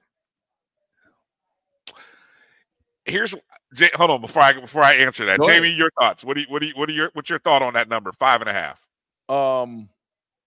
I think I'm gonna take the over on that too. I think the MEAC is going to be interesting. I think the conference is going to beat up each other this year, because one of my biggest questions in general is, what is South Carolina State? Yes. I want to know. Are we going to take Corey Fields 2 years ago, or are we taking Corey Fields last year? And I don't know what that looks like. Well, really, they it's are Corey real Fields quiet. the last 2 years. Yeah. Don't forget, not just 2 years ago, but even the year before that, when he was a freshman, Corey Fields was pretty doggone good. Yeah, so I'll say right now over, but they could beat each other up in the conference this year. They really could. And I'm gonna tell you what, Morgan State, competent quarter. I'll go back to competent quarterback play. If they can somehow make that happen, which Coach Damon Wilson down there, hey, he's building. I believe in him. And one of these years, he's gonna take the conference. I firmly believe that, but I don't know if it's this year. I don't think it's this year. I go back and forth with Banks about oh yeah, our rivalry that doesn't exist for Howard. Apparently, it's hilarious. Oh, there's no rivalry there, Erica. That's what you're saying. There's no rivalry. Not. No, they're a little preoccupied with us, and we're always busy. But I think Damon, we saw what he did at Bowie State. Honestly, like, he didn't have any guys last year, any of his own guys, I'll say. He's had the opportunity now to recruit and put in his system. I think, they'll be at Green on November, 18th. So I think Morgan will put up a fuss this season. They have 4 games in the CAA as well this year, so that's going to be really interesting. Not A&T is not one of them, notably, but I think Damon Wilson will make a stink in the MEAC this year, but I don't think they'll beat us. But I think they'll do better than they did last year for certain. The 2 swing games on that schedule, you mentioned potentially, you said as high as potentially 8 wins this year. I'm saying we running through the MEAC. Okay, so I got you. So the games that spark the highest or the lowest margin win-loss are obviously at South Carolina State, which right now is a 3-point spread, and the North Carolina Central game, which is also a 3-point spread. So, I mean, you look at those 2 games and say, you win those 2 games. Those are the games that you're not going to be favored to win, at least at the beginning of the season. Now, that may change. I don't think we'll ever be favored to win those 2 games, whether we're running with wind behind our backs or not. I don't think we'll ever be favored to beat South Carolina State and North Carolina Central. I think what's favorable to us this year is, last year we were on the road like 75% of the season. This year we're at home. So a lot more teams are coming to us. There you go. Let's pivot for a second, Erica, and let's talk about the South by Southwest panel, and more so about just that conference and what it is that you and Josh, HBCU Nightly, are trying to put together.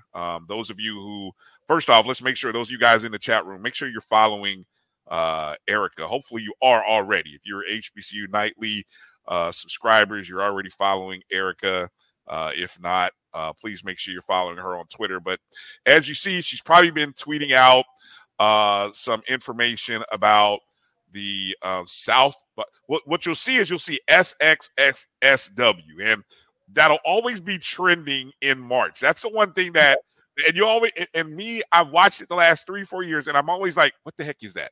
What is it? And I'm just, so let's start first with that question, and let's answer that for people. What is South by Southwest? What is that conference, which is annually in Austin, Texas?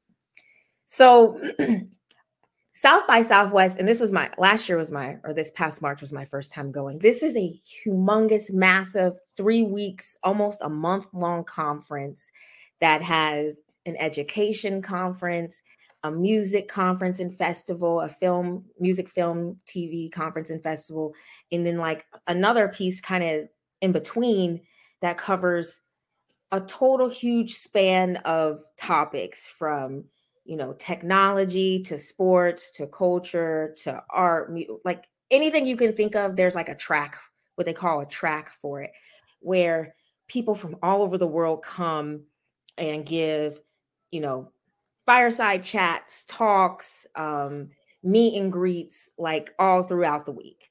And so I went for, 8 days last year, which was a lot, but every day was filled like from 8 a.m. to like 9 p.m. full of just events and talks and networking and all sorts of things. And it's always in Austin, Texas. There they call it South by. They don't even say the Southwest part. And I had the pleasure of going for the technology track, which is like my day job. But I also dabbled in the sports track stuff too, and got to listen to some really cool talks on, sports and sports media and culture and all these cool things. And so, and I want to make sure here, I want to share the actual page here. Yeah, I got it here. So that way people can see it here. And so, of course, I put the link there for everybody here. To actually, first off, you need to go and create an account. Real easy to do. It doesn't take but a second, especially if you use Google or Facebook. You can make a real quick, account. And then the description of the panel. So at this point, they're, I guess, creating or curating panels to try to figure out what panels will be a part of the conference. Is that correct? And so they're kind of asking people to basically vote on, or what panels would you like to be a part of, correct? Correct. There's between the three conferences, there's like 5,000 proposals for panels, like the three pieces of the conferences. And so I talked to Josh and was like, we need to present. Like, there's a ton of opportunity space. I went to one panel and I always forget this man's name, but he plays, I don't know, wide receiver for the Buffalo Bills. I can't ever remember his name. And I asked him a question about how NFL players are engaging with HBCUs. And like, there's so much buzz around what we have going on in the college football space. And his answer was like awful. It was really terrible, actually. It didn't answer the question at all. But like, that wasn't the point, because after I asked that question, probably 10 sports executives from all sorts of different companies, including like Sportico, came up to me and wanted to engage with me on HBCU sports and things like that. So although I did not get my answer from that guy, I got a ton of support and networks and stuff like that just from asking the question and talking to them.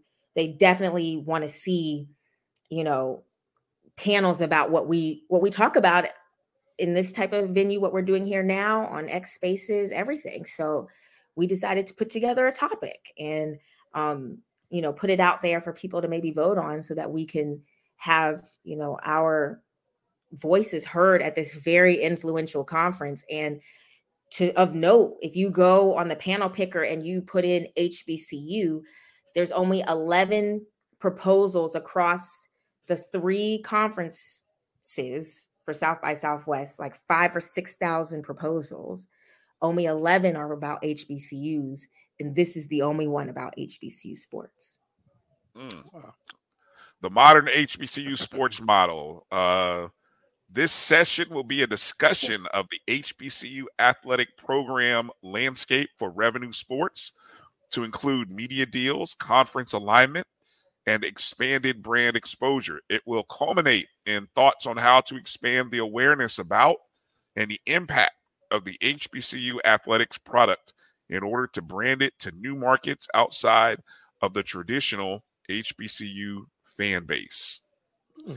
And so you go to the page, and obviously up in the top right corner there, right there, cast your vote. You can hit that. Let me see. Have I already voted? Oh, look, I voted again. How many times can you vote in a day? How many times can you vote in a day, Erica? I thought you could only vote once ever, but listen. Right, well, hey, look, I just voted again. I just voted again. So, and then you can share it. Obviously, you got a video here from one of the episodes of HBCU Nightly, season 2, episode 55. And then you'll see some takeaways. Yeah, some takeaways here. Some takeaways. One, how HBCU athletic programs are impacted by flashy coaching hires, and how that impacts media deals, recruiting, and branding. That's interesting. Flashy hires, huh? We've had some of those happen, right? Just a couple. Just a few. Number 2, how HBCU athletic programs are recruiting more 4- and 5-star athletes, which is changing how they interact with Power 5 programs. And number 3, how HBCU athletic programs continue to innovate and expand their brand and recruitment impact while competing in the FCS, Division II, and beyond. What kind of feedback have you gotten from what you've put out here, Erica? I mean, folks are into it. I mean, you can see, like, I was looking at like just the tweets and the shares. Like, it seems like it's gaining traction. There's interest there. I think now with conference realignment in the last like week or two, I think there's even more to talk about as of how it impacts us as HBCUs and where we see our conferences going in the swirl of all of what's happening at the Power 4 level now. So I think this is just the proposal as we wrote it, I don't know, a month and a half ago, but I can say probably by the time March comes around, there'll probably be some, impacts and fallout from what we're seeing now in the college football landscape that can even shape this conversation even further. When does the deadline to vote? What is the process like? When is voting in? When will you sort of have an idea as to whether is there a second round that happens, or it's like, okay, you guys got enough interest, yeah, we'll go ahead and bring you in? August 20th is the last day for voting. And what's cool about it is there's like the votes count for like 30 or 40%. And then like there's a couple other metrics that they use, like, are there other panels like this for this track, which in the sports track, we're the only one. The folks that choose, they kind of like read the panel, like what we propose, and see if it would be a good fit. So it's not just voting, but voting is like a huge component of it. So we want to like really pump it and get folks to vote for us. And what's cool is you can also watch, if you can't go to South by Southwest, you can still access the panel and watch it from the comfort of your own home, which is cool. All right. Good job. Appreciate you, Tamara T. Just voted. All right. Good to hear. Yeah, definitely. And keep voting. You can vote on multiple days. So make sure you vote and then share. That's very important. You got to share it's very important. We got to share with our networks and let our friends know what we're doing. The sports track what other kind of things are in that sports model? Like what other kind of panels or discussions are they having? Oh, they talk about sports media. They talk about sports culture. I mean, they bring in NFL players, NBA players, like professional players and coaches to do panels. They talk the business of sports. They do live podcast recordings during like the sports track. I mean, anything you can think of, they have. ESPN folks, Sportico folks, prominent journalists that are giving talks. I mean, it really spans the gamut. Okay. I just noticed last year there was no discussion about historically Black colleges and universities, and it was crazy to me seeing like the numbers the Celebration Bowl does, right? Like all of the Deion Sanders even in that space. You know what I'm saying? Everything that he brought into our world. Not one mention. Like it's like it didn't happen. Wow. We have all of our games on ESPN, ESPNU, ESPN Plus. Like we've got media deals, like things like there's a surge of interest, and there was no one to talk about it. And see, I now understand, understanding this conference, understanding a little bit more why this is even more important to have now. Because again, we can be a little tunnel vision about what we think we're doing in our space. But hey, guys, there's a bigger world out there. It's like stepping outside and saying, or maybe you have that kid or that young person, Jamie, you can relate to this young person who's never traveled outside of the state or the city. Oh, yeah. And it's like, oh, you don't know what's in Tennessee. No, I've never been outside the state of Florida. And you're just like, huh? But outside how others view our HBCU thing that we love. I mean, we're graduates and we're passionate about it. We talk about it, but then you realize it's getting this much traction. Correct. And so to be in a space like this will help hopefully open some eyes up and bring in some people who may not have even thought about, oh, you mean I can reach these people? I mean, college educated, spending money, passionate about sports. What? Where are those people at? They all go to where? Yes. And I mean, think about it. We have literally from the ground floor developed our own ecosystem of media to cover our own sports because no one else would do it. Well said. When I was chatting with people about how like we do it ourselves, and we have this whole system and ecosystem of reporters, journalists, enthusiasts, alumni who cover the games across a bunch of sports. And there's thousands and thousands of listeners out there. People were blown away. So, it's more of an opportunity to get our product and our brand and our schools out there. Yeah. Well, I'm looking forward to continuing. We have until next Sunday, everybody. So we will again we'll share this link all throughout the week. I know some of our other shows will do it. I'll make sure to share it on Wednesday's show, the ONG that I do. And I know Dr. Cavill will probably mention it more than once on his Tuesday and Thursday. I'm speaking for Doc, but I know Doc he'll do that. And so just want to encourage everybody. There's that link again. You'll see the link. I know I have personally retweeted it from my page. I'll make sure to retweet it from the Black College Sports Network Twitter feed as well. If you're following Erica on Twitter, okay, there's Erica's handle. You can make sure you can see it there. And it takes a second. Create the account and then share. Go to the panel, hit the check button, and then make sure the more important thing is that you share it. Facebook, Twitter, those of you who are on LinkedIn, if you do that too. But this will be big. This will be a big opportunity for not only just HBCUs, but for you and the HBCU Nightly team. So. Yeah, thank you so much for highlighting this. I mean, it's really quite special and super excited. Yeah. Like I said, I found it interesting because, like I said, I've always been curious about the South by, as it's called, but I just never.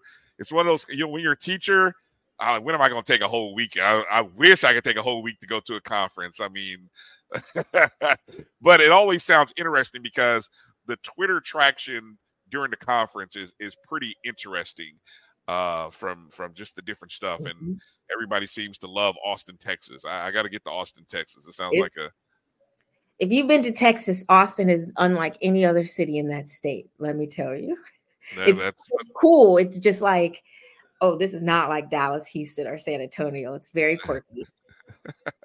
Okay. Erica Rochelle, again, want to put this up. Her first over-under win total, over-under 5.5 wins for Howard. Erica says yes, way over.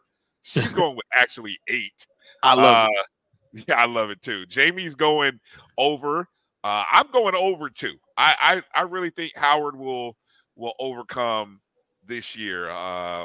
My dark horse MEAC champ and I hope if you guys win it, that you win it outright and we don't have any MEAC-ish kind of things going on. Well, they changed the rules. There's no more co-champs. So if we win it, they won't be class rings, as Coach Oliver called them. Oh, no, he didn't call them class rings. No.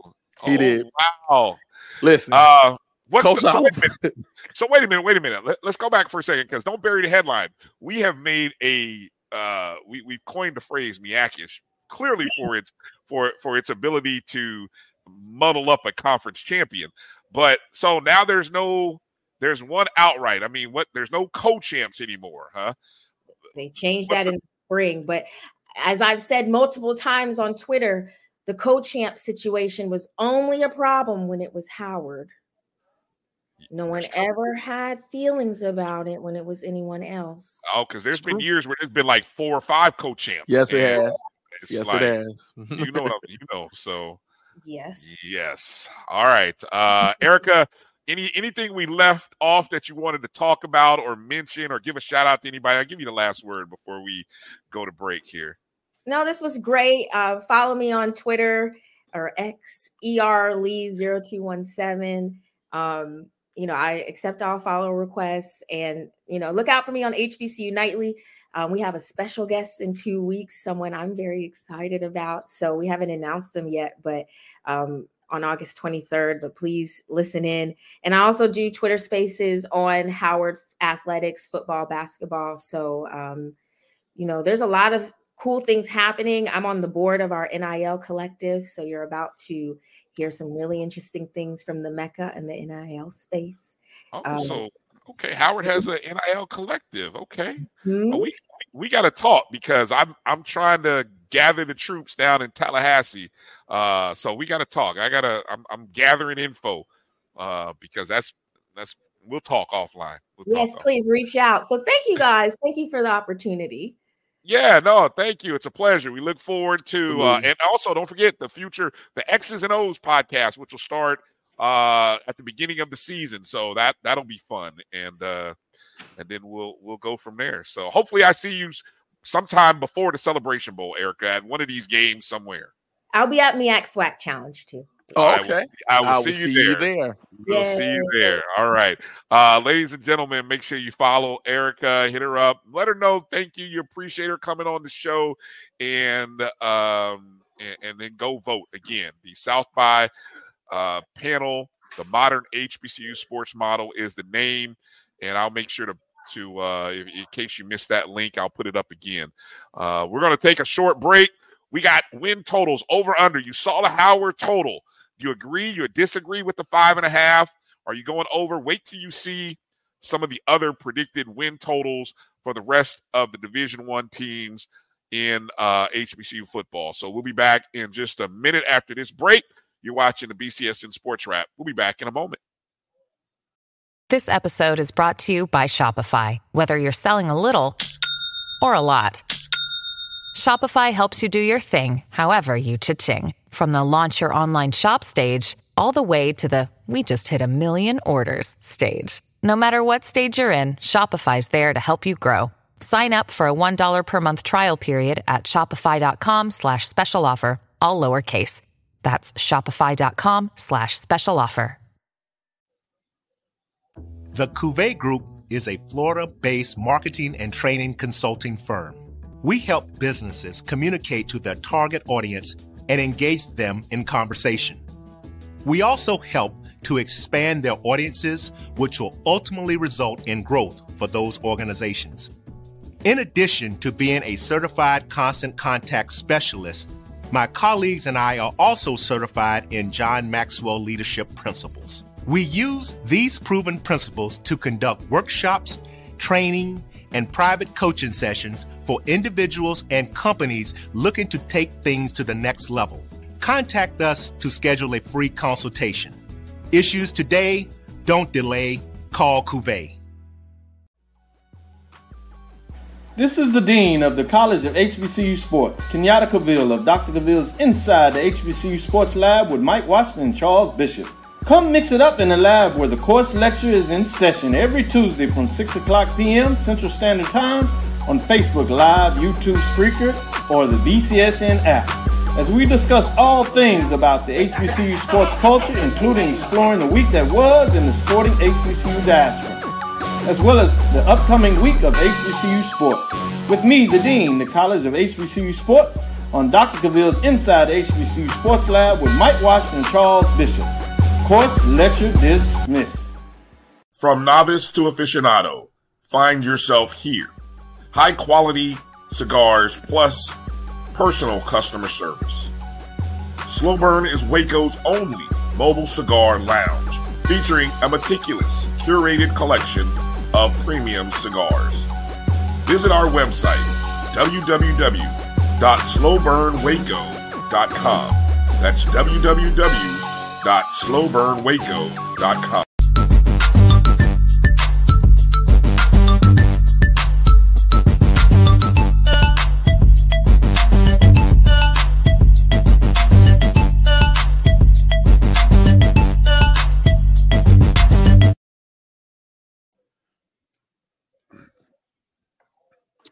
All right, welcome back to the BCSN Sports Wrap. Brian and Jamie here.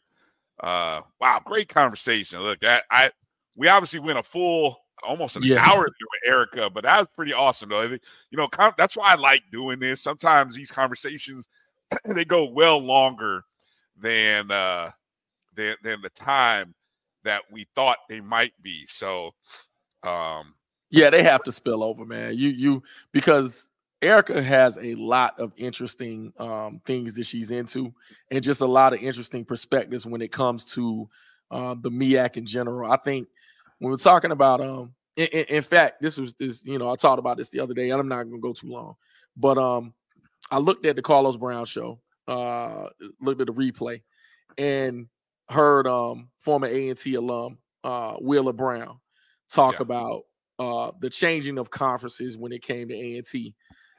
And how, you know, he cringed, you know, with the Big South move and cringed again with the CAA move.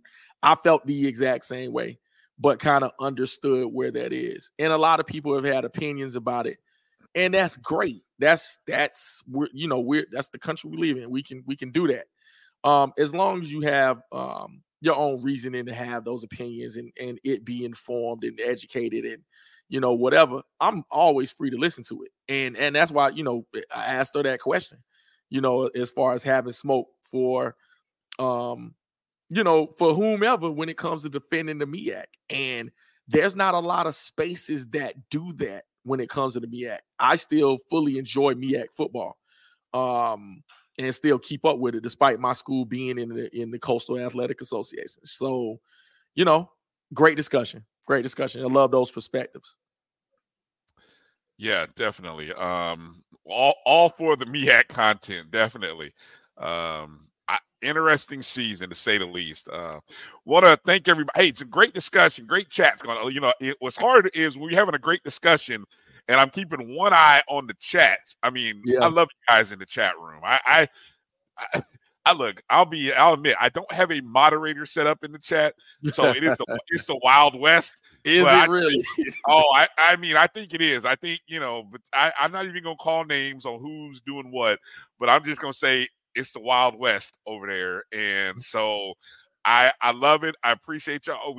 We hope that everybody is being as respectful as we can be as fans of our institutions to one another, and hopefully during the conversation, or at least the chat conversation, that you heard some interesting nuggets throughout the interview with Erica.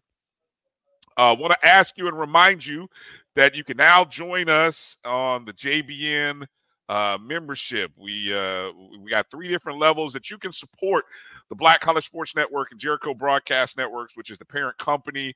For 25 years, we've been trying to bring live coverage of HBCU athletic events. I believe last year, the Black College Sports Network might have streamed more Black college athletic events than any other entity, and I'm saying athletic events. So we are looking to do that again this year, fall, winter, and spring. Your donation helps keep us moving forward in that. We're looking forward to a great year with our partner schools and more. And so we're looking to bring some exclusive content at the end of these football games on Saturdays, some discounts on some merchandise that we're going to start rolling out here shortly, and just some other opportunities. But more importantly, it's just an opportunity to support, and we say thank you because you guys are the reason why we do this, and we appreciate your support. So you can find the join button there where you normally would subscribe, or you can just go to that link there, youtube.com/myjbnonline/join, and that'll show you how you can join and be a part. Okay, so let's do this, Jamie. Since we started in the MEAC, right? We started with the first win total of Howard. And again, Howard, of course, last year 5-6, predicted by Massey to have a 6-5 record with a win total of 5.5. And I'll tell a little bit. Oh, hold on, we might even have our special guest jumping in. I didn't think we'd get him, but it looks like we might have my guy jumping in. Let's see. Of course. you brought me on a little bit too fast. I was still trying to straighten myself up. Hold on. Oh, see, there you go. I'll tell you, I'll put you out and give you a second to collect yourself here. There we go. What's going on, fellas? What's going on, sir? Good to have you on, man.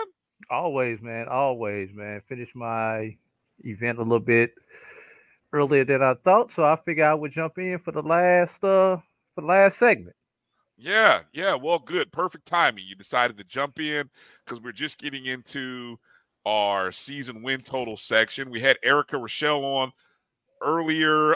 We started already with the first one. Obviously, her being Howard, we started with the over/under 5.5 wins for Howard this season. Let me just say this: the games that they are predicted to least likely win would be the Eastern Michigan game to open the season, predicted to have a 2% win probability. That would be the lowest. Actually, they actually have, I don't know what Eastern Michigan is bringing this year, but the Northwestern game, Northwestern 0. I'm sorry. Yeah, Northwestern. Just a flat out 0. Just a flat-out 0. So they are predicted no chance of winning against Northwestern, but actually a 2%. That's amazing how that works. And how did you gave me your total? You obviously think they're going over.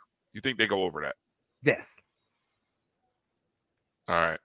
I'm not going to try to put up banners and graphics for these other ones. Maybe I will here as we get into talking. But let's start with the top of the food chain for North Carolina Central. Now, one of the things that I think I mentioned last week, Drew, is that Phil Steele, who any of you who follow college football, if you get Phil Steele's magazine or you subscribe to his website, Phil Steele is not very bullish on North Carolina Central this year. Actually sees a regression. Last year, North Carolina Central won 10 games, 10-2. Of course, that includes the Celebration Bowl. This year, Massey predicts them with a 7-4 record. So I went kind of back and forth, and I'm looking at their schedule between the Division II opponent, Winston-Salem State, the Power 5 team at UCLA, the non-conference matchups between Campbell and Elon, as well as Valley and North Carolina A&T. Let's not forget about them. And I'm going to set the win total at 8.5. 8.5. So the question, wrong one. So the question is, over under 8.5 wins for North Carolina Central. Jamie? Well, hopefully under. And I'm just judging by the schedule, like literally looking, because I think over would be them beating my school. Because I'm looking everywhere else, I could see them logically getting a win. But I'm telling you, just like the discussion we had with Erica, I think the conference kind of cannibalizes each other. I do not know what South Carolina State is. I do not know. And the last time they've been this quiet, it was trouble. So I'm going to say under right now. Okay. Jamie's going under. Drew, what do you got? I'm trying to pull up what I had said to you earlier, Brian. You may be able to pull that up quicker than I have. But when you talk about a team like Central, I mean, they're coming off a 10-win season. You know, that's one of those, do you take Tiger, do you take the field? Statistically, you take the field because you've got a better chance with more numbers. After winning 10 games, it's almost, it's hard to duplicate that, especially with some of the games that they have on the schedule. I believe they've got UCLA as one of their non-conference games. Okay, that right there puts them at a 10-win season already. So, I believe I had Central at. You had over. I had over. I think I've got Central actually with 9 this year. Now I think I've got a 9-2 in the regular season. Okay, so you're now. What's interesting is they are. And let me say this, and Jamie will love this. If they beat A&T, they'll definitely get that 9. If they get that 9-2, I think A&T is going to be that swing game on our over under, whether it's an 8 or a 9 win season. I think that's going to be the swing game for Central.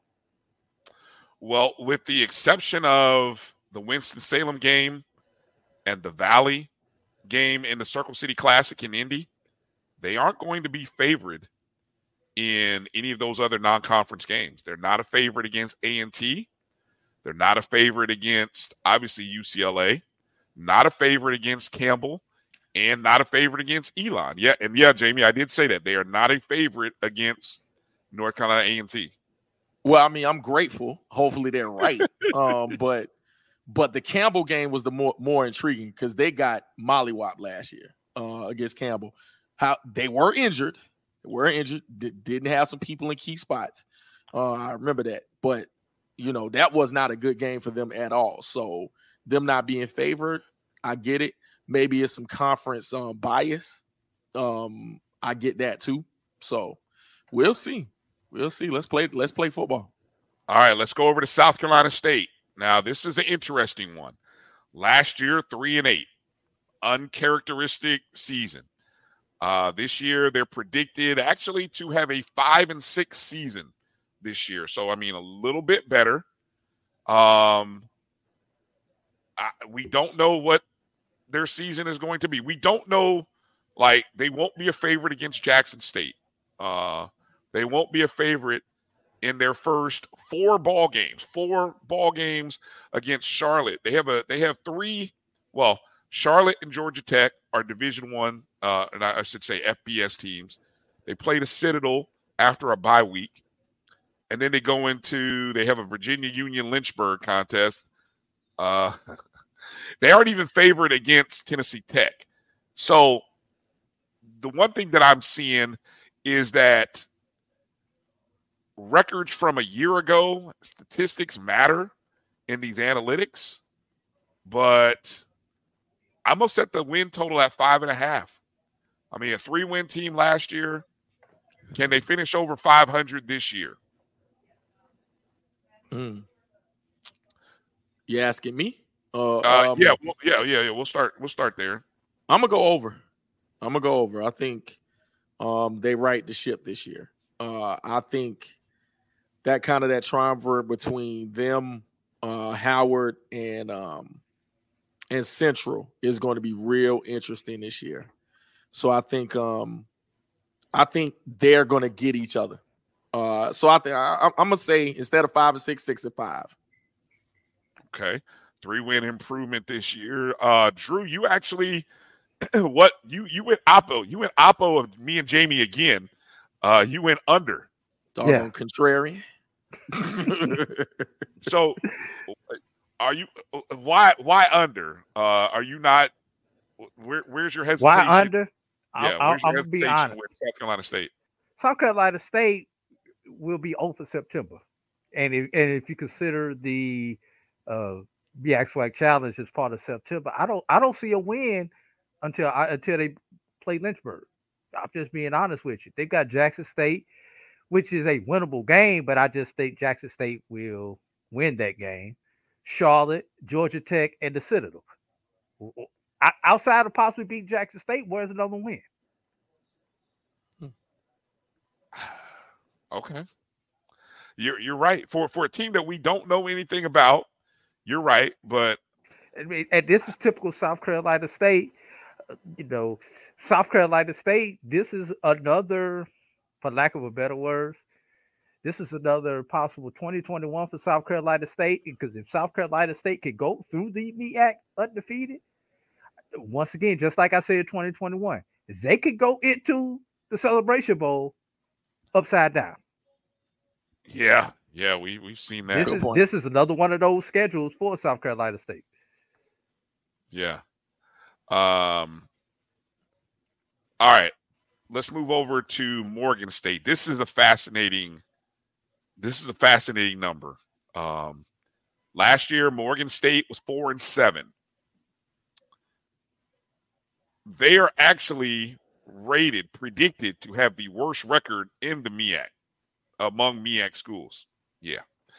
The analytics, the preseason predictions have them as technically I'm going to call it let's see, let me double check here. Is it 1-10? Yeah. A 1-10 season. I want some action on that. Now, yeah. I do too. So I set the line. Look, I didn't know how high to set it, so I'm gonna be cautious here. But I'm setting it at 3.5. I still want that action. You'll still take the. You'll still take that action. You'll still take the. This is not Ty Wheatley's Morgan State Bears. Okay. I agree with you. But you know what? I kind of understand where they may be getting or where they're basing those analytics from. Their schedule, they do play 4 CAA teams, which will be interesting. Erica kind of noted it. I had to pull up their schedule. But they're going to get somebody too. So I think, they'll be above 3 wins. I think you said 3.5. I think they'll be above that. Yeah, they'll be above that. I think so too. They're at Richmond. They play Towson. Is Towson CAA? Yeah. Yeah. Who else is on there? Because the rest of that schedule includes Albany, Yale, Stony Brook. Yeah. Albany and Stony Brook are the I think they beat Stony Brook last year. Yeah. If I'm not mistaken. I think the Yale game is going to be interesting. Once again, even though Yale went 8-2 on last season, but the fact that the Ivy League does not give out scholarships, I mean, I'm going to be real.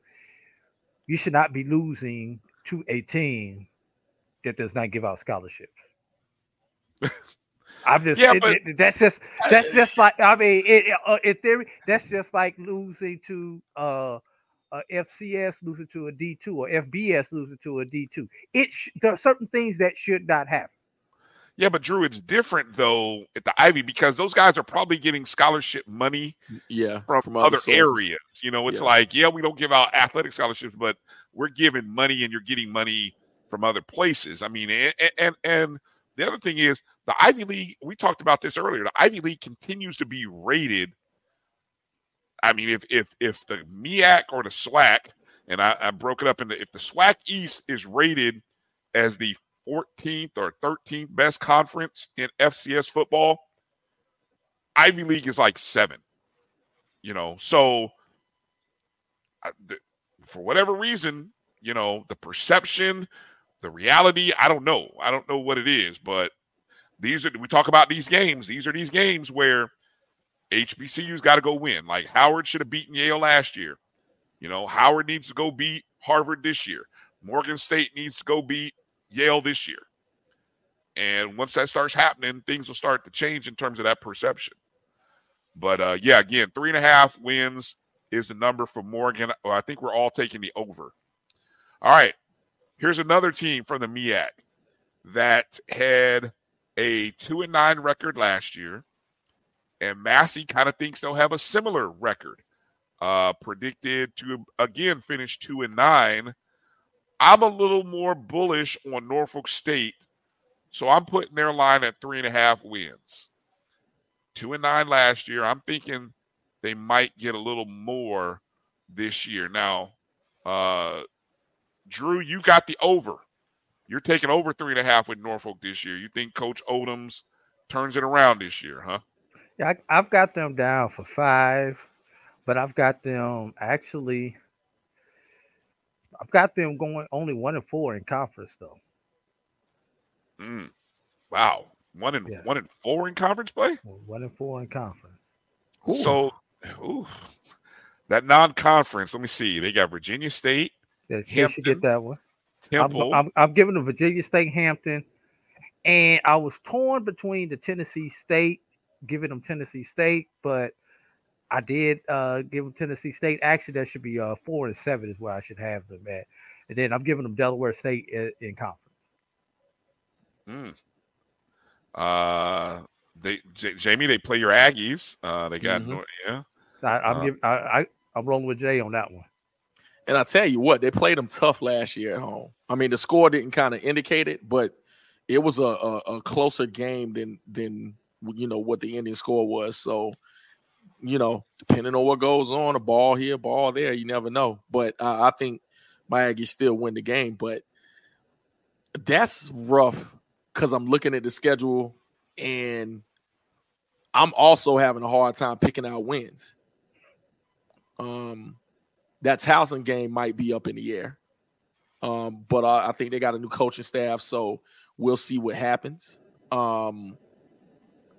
Tennessee State will be interesting as well, as far as whether or not they can win that game. And definitely Dale State, I think they'll get that one as well. But we'll see. We'll see. So that may be close to being truthful. That may be close to being where they are. I got to respond to Mike here. Mike, I want you tell me what the line should be, Mike. I'm curious. You say 3.5. I'm assuming you think it's too low. Where do you see wins at, Mike? I'm curious. I'm going through the schedule. Go through the schedule. Go through the schedule. Again, Morgan is at Richmond, at Akron, hosting Towson, hosting Albany.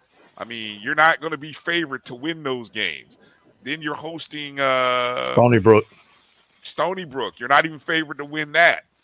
You know, you're going to Yale. You're definitely not favored to win. Where the win's supposed to come from? And in the MEAC, you got South Carolina State, Howard, and Norfolk on the road. Oh, 5.5 wins. Oh no, I might. So you might take that action, boss. I might. Hey, look, I might take the under and still win. I'm serious. 5 wins. 5 wins. 5 wins would be an improvement from the previous year, would it not? Definitely. Okay, so see, that's how this works. See, Morgan State was 4-7. If you get 5 wins, that's an improvement. That's an improvement. Yeah. So at 3.5, all I'm saying is, the model says 1. Last year you won 4. So I'm actually giving benefit of the doubt by giving you 3.5. That's all I'm saying. I'm giving you the benefit of the doubt. And Brian, just make sure people understand we're not pulling these numbers off the air that we think, and we're just going with the analytics.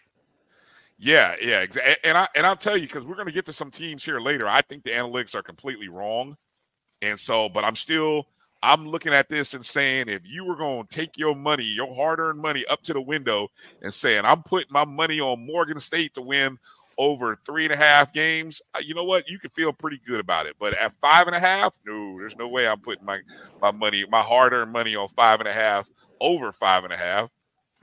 They got to nah. But I'll put Miak Mike's money on it. Yeah, I'll take Miak Mike's money on it. Yeah, I'll put your money on it. So okay, what Drew? Can you try? Okay, you're in the chat. You're in that feature there. You can. What was our Norfolk State? Drew went over. Jamie, what was yours again?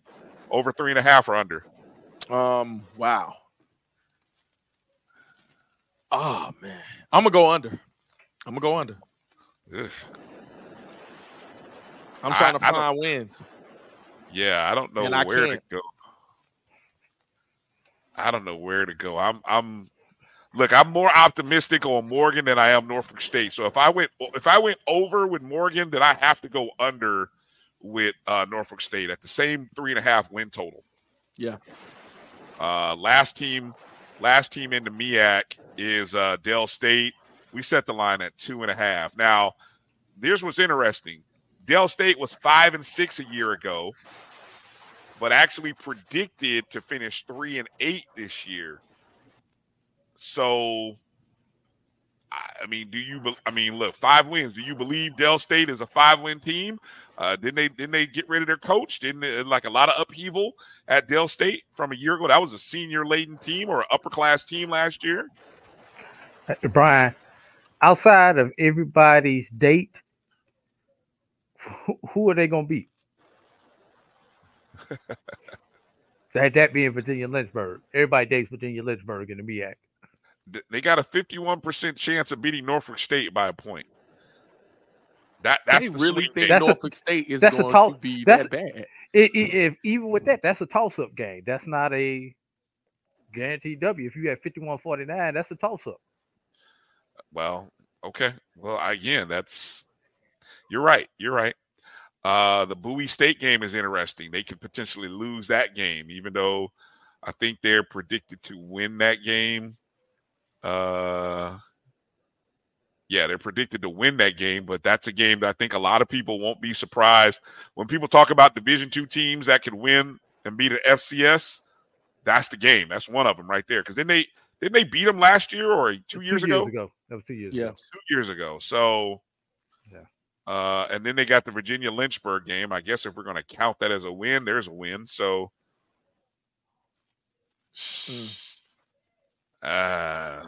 Drew went under. Jamie, where are you going? Over, under? I'm going under. Damn, under. I'll make it a clean sweep. I'll go under 2. Can't do it. I'll go 2 wins. Yeah, 2 wins is realistic. I don't see 3. Yeah, two wins. We'll go 2 wins. All right, before we get into the SWAC, let's go to our other I guess you can call them independents, whatever we want to call them. I don't know. There's always a new name, or feels like there's a new name. Okay, Tennessee State. Let's see. Tennessee. There's a lot of optimism for Tennessee State. The computers love Tennessee State. I want you to know that, because last year the computers loved Tennessee State as well. In terms of overall rank, Tennessee State's predicted to finish 3rd in the Ohio Valley. Last year, Tennessee State went 4-7. This year, they're actually predicted to go 5-6. So we're going to set the line at 5.5. 5.5 for Tennessee State. Non-conference schedule, of course, includes Notre Dame. Loss. Neutral site against UAPB. Hosting Gardner-Webb. The UT Martin. I think that's when we start to get into conference play. They do have a non-conference against Norfolk State. They have a non-conference against Lincoln, California. That's everybody's new date. Everybody's new date, right? That's the new chick on the block. Yeah. So and then they'll get Lindenwood. Lindenwood's in there too. That's another new team. They'll get Lincoln. All right. So let's see. I already got one person says under. Yeah. I've got them over, Brian. I've got them at 6. I've got them slightly over. I'm gonna tell you now, Will, it will be under 50. I would play Tennessee State in the points. If I saw 50 points out there, and trust me, Notre Dame will not cover a margin that big. Never. I don't even think they've got. Notre Dame is hard to cover a 40-point margin. If you see 50, Will, run to the bank, put your whole paycheck on Tennessee State. I'm telling you now. See, there you go, having people homeless. Notre Dame will not cover 50-point spread. They're not that kind of team. This analysis is not. Oh yeah, go and put not the by disclaimer. The Black College Sports Network. These, especially by the host Brian Fulford. So at him, don't at the network.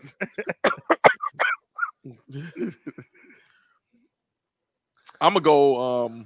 I'm gonna go over as well. I want to believe, man. I want to believe that Eddie George has got these guys going in the right direction.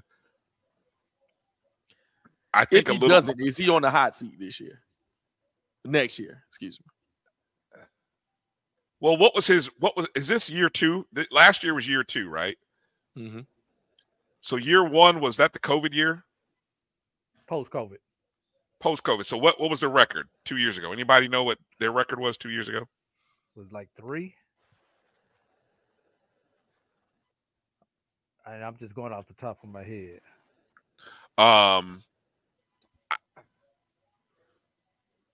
That's a good question. I don't know if anybody pulls it up real quick. But I'm gonna against my better judgment, I'm gonna say over 5.5. I'm drinking the Kool-Aid. I'm drinking the Eddie George Kool-Aid, and I'm gonna go there. So, well, it's a tough one. All right, let's go over to Jamie's beloved North Carolina A&T State Aggies. 7-4 a year ago, but Massey only sees them winning 4 games this year. With 1 game, and now this is a new conference now. This is coming 7-4 in the Big South. They only see them winning 4 games in the was it now the Colonial Coastal Coastal Athletic Association. Yes. Coastal actually predicted to finish 13th out of 15 teams in the conference. So not much optimism, but they do expect them to beat Central, Jamie. That what do you think about that? First off, 7 point, if the spread was 6.5, which I think is what it might be, can the Aggies cover 6.5 against the Eagles? Absolutely. Absolutely. You mean asking such questions? Right. Let me see. You said so. What is the over under? Okay, so the total 5.5 wins for North Carolina A&T State this year. Now, notice the model, though. The model predicts them to finish 4-6 with one of those. Well, actually 4-7 with one of those games kind of being a 50-50 split. So I'm setting it at 5.5 to try to see are the Aggies better than a 4 or 5 win team.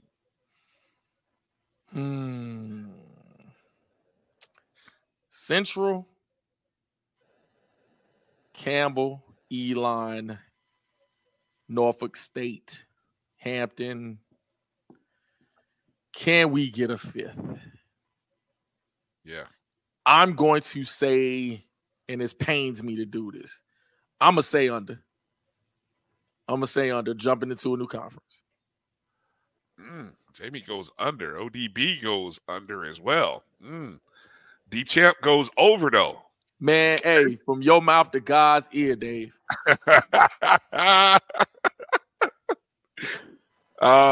Jamie goes under. Drew, you went over. Yes. And I'm with Jamie on those games. I'm not giving you Central though, Jamie. But I think between Villanova, Delaware, and Rhode Island, they'll pick up those other victories that they need. Because I'm giving Campbell, Hampton, Norfolk State. I'm giving them those three, and then you got a couple of them out there. North Carolina A&T is too good to lose all of those games. They will get at least two of those games, and A&T is good as still in the game at somewhere along the line. They're just too good of a team. That's why I'm giving them the over,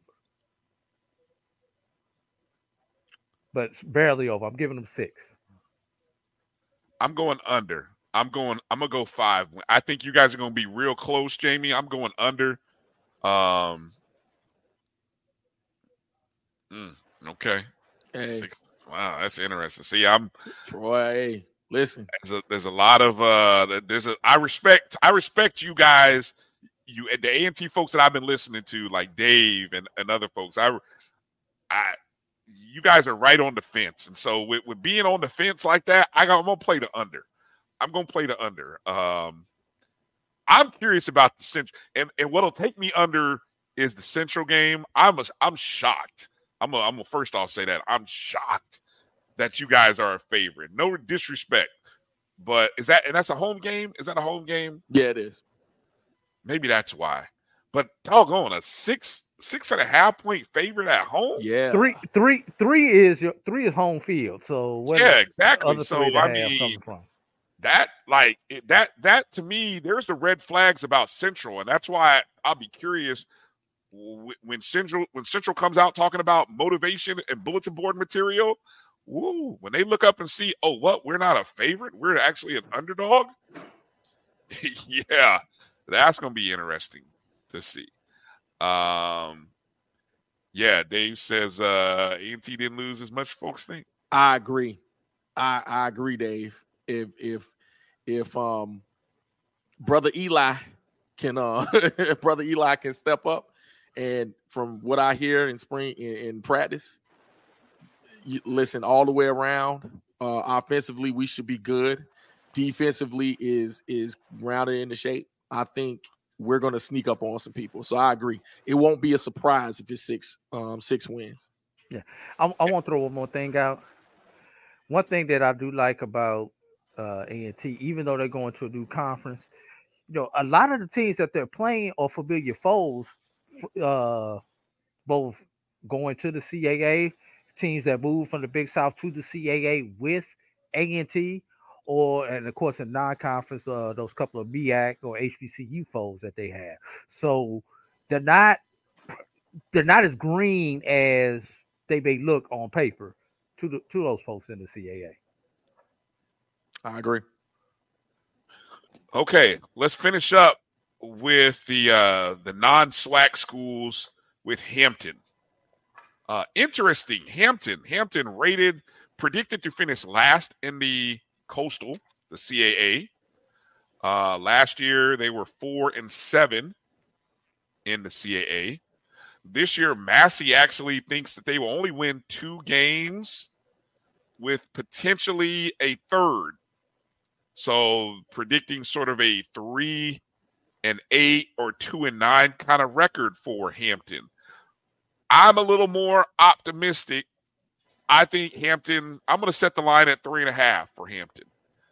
So do you think Hampton has a similar 4-win season? Or do you think Hampton will finish on expectation and only win about 3 games? That's the question. Now, here's what's interesting. Before you get into their conference schedule, listen to the non-conference. The non-conference schedule includes a neutral site against Grambling, Norfolk State at home, and then a neutral site against Howard, a game which they have owned that series. I think I didn't want to say this when Erica was on, but I think the numbers are a little more daunting. I think Howard or Hampton has won this series a lot more than I think she gave them credit for over the last decade. But I don't have my complete stats here with me, but I know Hampton's won at least the last 3 or 4 against Howard. So, and then you get into conference, and they're not expected to win any games in conference. I think they maybe won one conference game last year. Well, whatever they got somebody. They're not expected to win any this year. Brian, this could very realistically be an over season for Hampton because okay, you got the doubles in front of you. Are they favored against Grambling? Yes, it'll be about a 3.5 point line, 3 line. All right, interesting. I'll be taking Grambling in that one. Norfolk. Norfolk. They are favored by about that'll be by a touchdown. I can see that one. I can see him being favored. What about Howard? They should be favored against Howard. Actually, they're underdog against Howard by that'll almost be a pick'em game by at least 1.5 right now. Yeah, I think Howard beats them. I really do too. I really do not see them beat the HBCU. Oof. And that includes A&T in conference. I do not see them beating an HBCU this year. And if they don't beat the HBCU, I don't see a win anywhere else on their schedule. That's a good point. Yeah, they're about a touchdown underdog against A&T as well.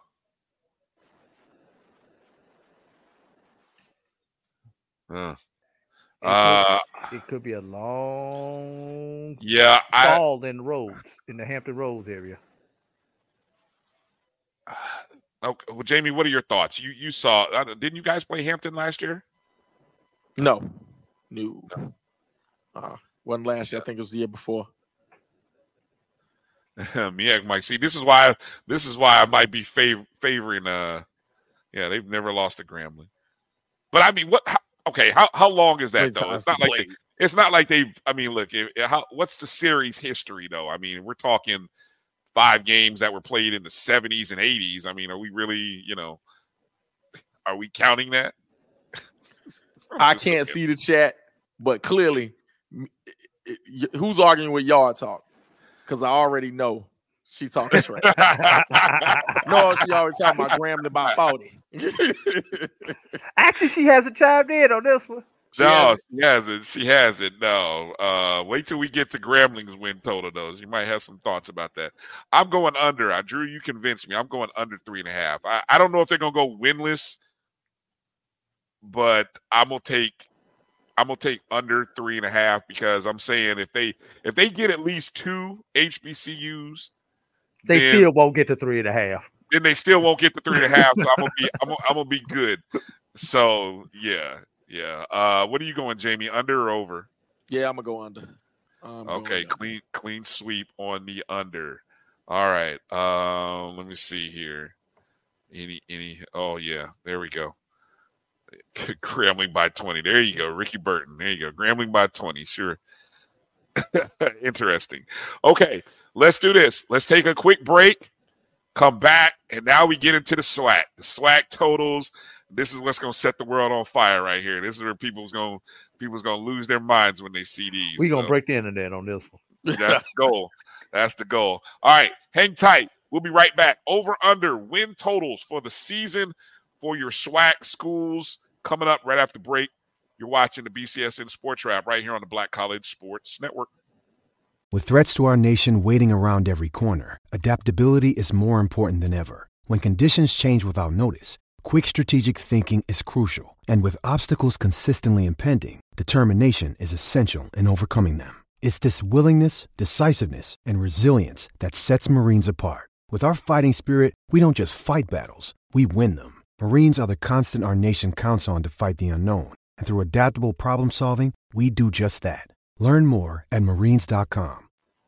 Time to call a credit repair company to fix my credit. Hold the phone, man. You can do it yourself with Credit Versio. That's way too hard. Call the credit repair company. Most credit repair companies only work on 1 or 2 accounts at a time, making it slow and expensive. You won't figure that out for months. Ignore him. Credit Versio's brilliant software scans all 3 credit bureaus, finds the accounts that are hurting your score, and guides you through the entire process. Anyone can do it. Let's fast forward and see the results. Wow, I fixed my own credit and saved hundreds. You can do this. Visit creditversio.com. T. Madden & Associates is a sophisticated and experienced law firm located in your neighborhood. We're turning injury to cash. T. Madden & Associates obtained almost $2 million for my injury. They turned my injury to cash. Now, we can't guarantee how much your injury is worth, but we've recovered millions for our clients.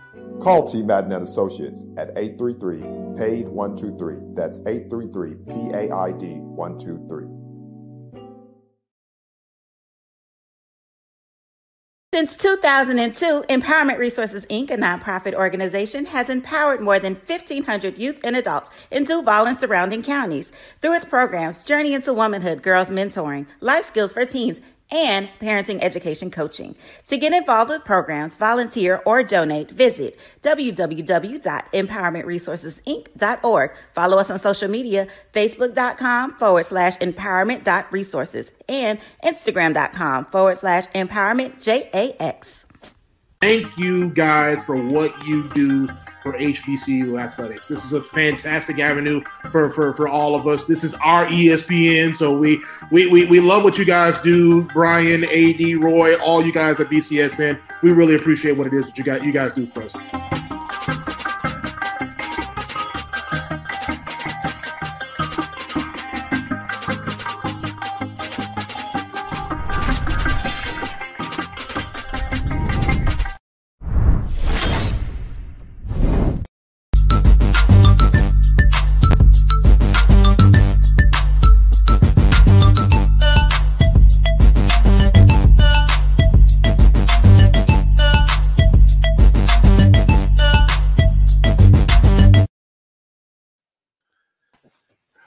Okay, welcome back to the BCSN Sports Wrap. Brian Fulford, AD Drew, Jamie Walker.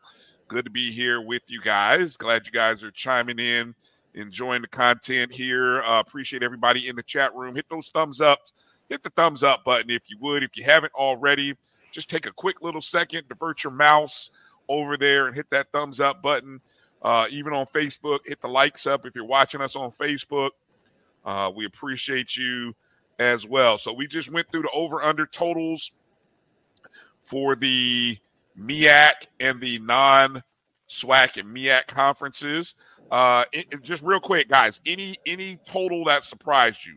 Any total put out there that surprised you? Of the ones we've done thus far? Yeah. I think Morgan State was the one that kind of shocked me out of all the ones that we discussed. 3.5. Yeah, thus far. Yeah. Okay. Yeah, I agree with that one. All right. So we're gonna be a little quicker here, guys. So I'm gonna do my best here. All right, let's start over in the. You want to start in the? I got the East all queued up, so I'm gonna start in the East because I know that's where it's gonna be the most fun. So you guys are gonna trip out on this. Okay, let's start with Jackson State. Now, the reason I'm starting with Jackson State is because Jackson State is predicted by Massey to be the top team in the SWAC, to be the top team in HBCU football. That's the predicted rank. They are the predicted ranked top dog, according to Massey. Last year, 12-1. Massey actually predicts a 10-win season for Jackson State. Ooh. Yeah, I think a lot of these numbers are based on your production from a year ago. Okay. I'm not buying it, but I'm putting it at the highest win total possible. Now remember, I had North Carolina Central at 8.5 wins, right? I'm going to set the line for Jackson State at 8.5 wins as well. Over or under 8.5 wins for Jackson State. Jamie? Wow. I'm going to go under, but I still think they win the conference. Win the conference or win the division? You're going conference? I am saying it now. No. The division. I wanted to give you an out there. So that's cool. Okay. All right. 8.5. Drew, you went under. I mean, two 12-win seasons. Back where 11 and a 12-win season. It's hard to stay at the top. So first of all, this will be a down year for Jackson State, relatively speaking, everybody. I mean, make sure I emphasize that. Relatively speaking, off the success that you guys have had over the last 2 years. Let me tell you something, Jackson State. You will lose a SWAC game this year. It will happen. I honestly think it's going to be game 1 because I think it's going to be the Florida A&M University. But Jackson State, 10? Nah. Definitely. I definitely, just like I'm running to the bank on that Morgan, what was that line at 2? I'm running to the bank on this Jackson State at 10 and taking the under.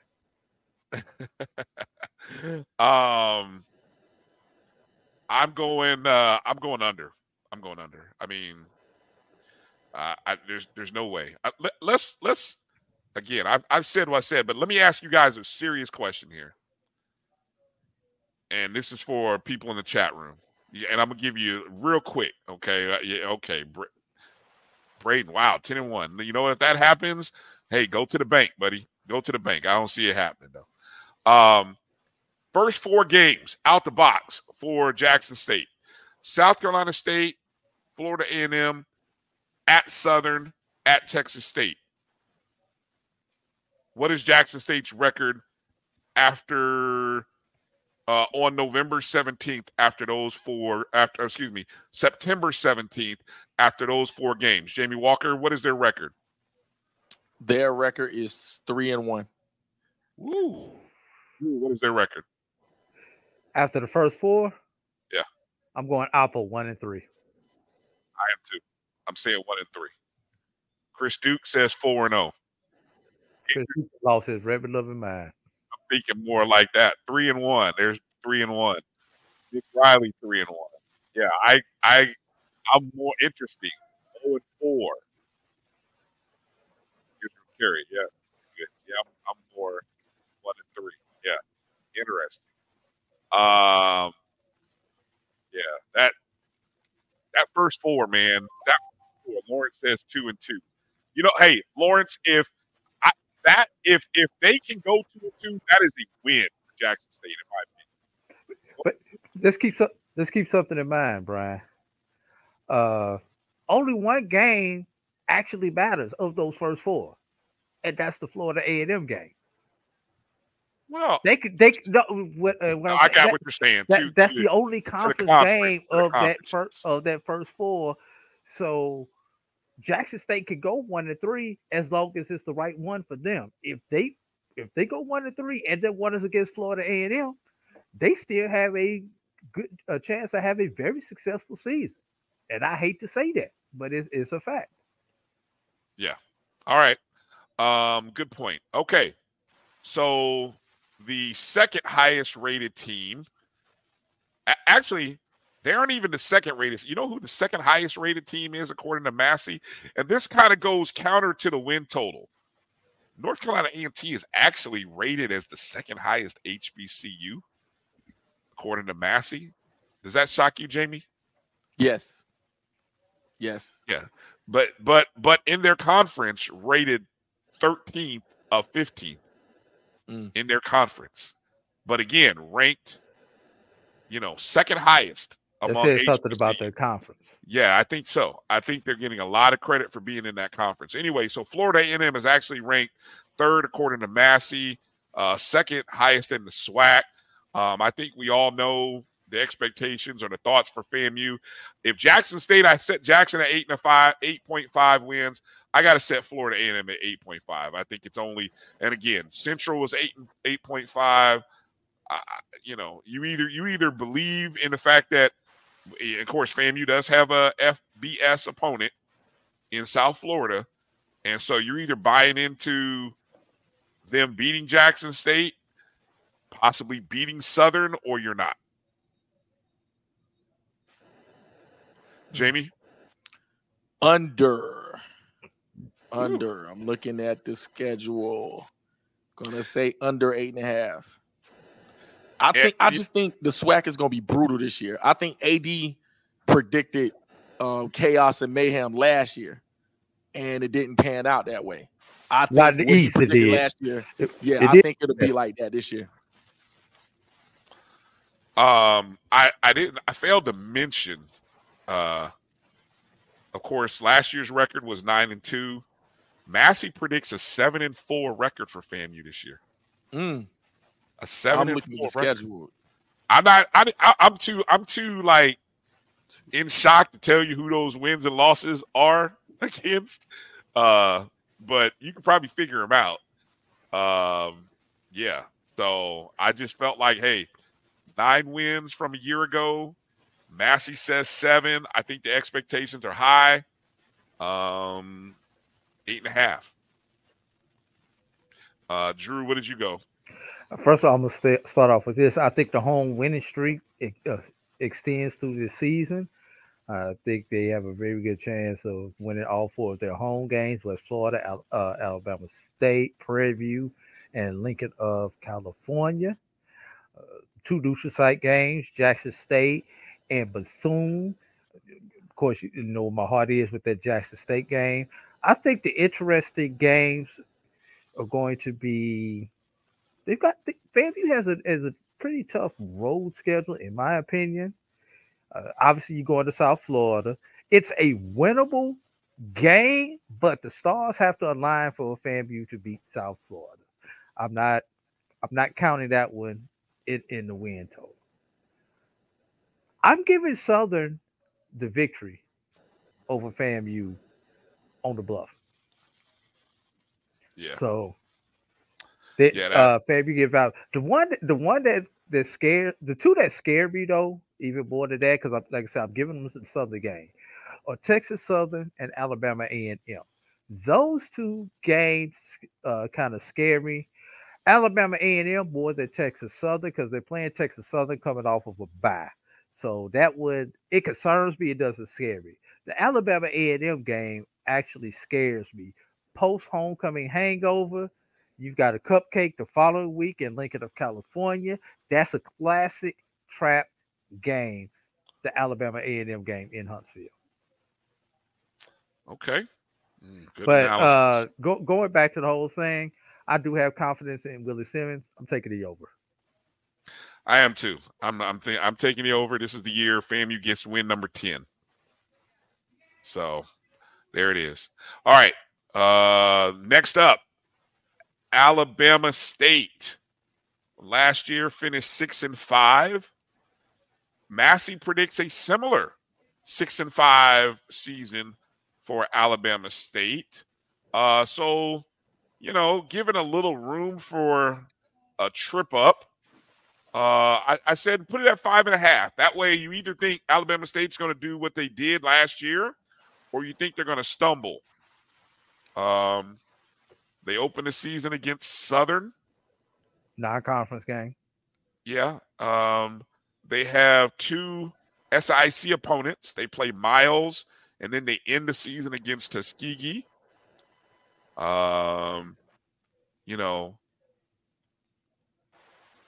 have a neutral site game against, of course, you have the Magic City, which they are a favorite. Grambling State is kind of interesting. That's a game that's about a pick 'em. So I don't know. What do you guys say? Over under Alabama State 5.5 wins. I'm gonna say over. Jamie goes over. Drew, you go over as well. Looking here in the chats here. See what people. Nick Riley says his sleeper is out. Interesting. That's my sleeper team also. Yeah. I actually have Alabama State finishing second in the East, ahead of Jackson State. Repeat season here. Looking, there's a lot of people going over 6-5. A lot of overs here. A lot of people really bullish on Alabama State. So okay, so let's go to the next Alabama school. If you guys are bullish on Alabama State, then let's go over to Alabama A&M, and I also set the line for them at 5.5. Now, they were 4-7 a year ago, predicted to go 6-5 this year. I couldn't see much. Well, we know it was a down year for Connell Maynor. You think they're going to improve it, but to how much improvement? Will the Magic City Classic game be the determining factor in who finishes over or under 5.5 wins between Alabama State and Alabama A&M? Jamie, what do you got? I think it will, and I think the hottest of hot seats would be will take place for Connell Maynor if he loses that game. I think this is a big year for him in general, but I'm going to go. Wow. I'm going to say under.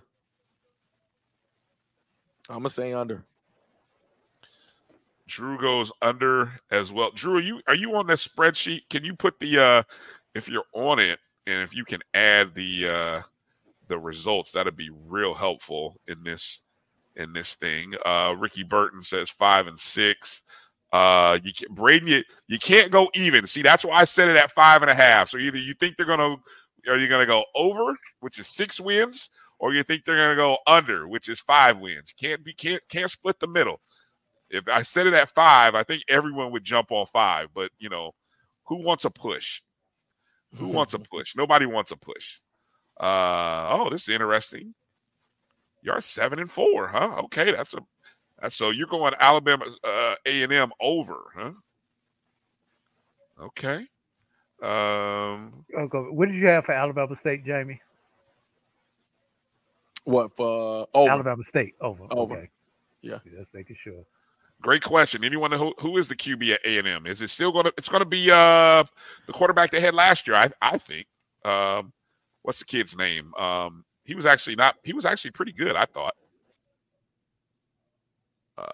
Can't think of his name. Still got England in the backfield. Yeah. I think they have an offense. I think it's just a matter of the East being just that tough. And if you ask me if I'm taking Alabama State's defense over their offense, I would right now. I think if Alabama State has any kind of just consistent offense, I think that defense rises to the occasion. So I think they have a little bit over, which kind of puts me, if you're talking about just those two teams, I think there's your third and fourth team right there in the East. Okay. Let's go over to Bethune-Cookman. Last year, 2-9.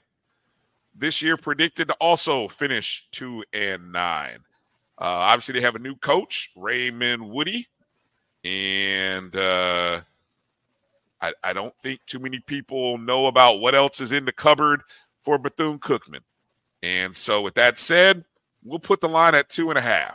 Either they have another 2-win season, or will Coach Woody win a couple games. They have Savannah State at home, a Division II opponent. They traveled to Memphis. They traveled to the University of Miami in South Florida. They traveled to Jackson State. They traveled to Alabama State. They're playing Southern on a neutral site. They traveled to Grambling. I mean, those are some tough road games, man, for Bethune. I'm going under. Me personally, I'm going under. I'll give them 2. I'll be that. I'll be that guy. What are you going, Jamie? Oh man, I'll be with you. And in fact, you know I'm a Division II guy. You think that Savannah State game that might not be an easy win, huh? I don't think it is.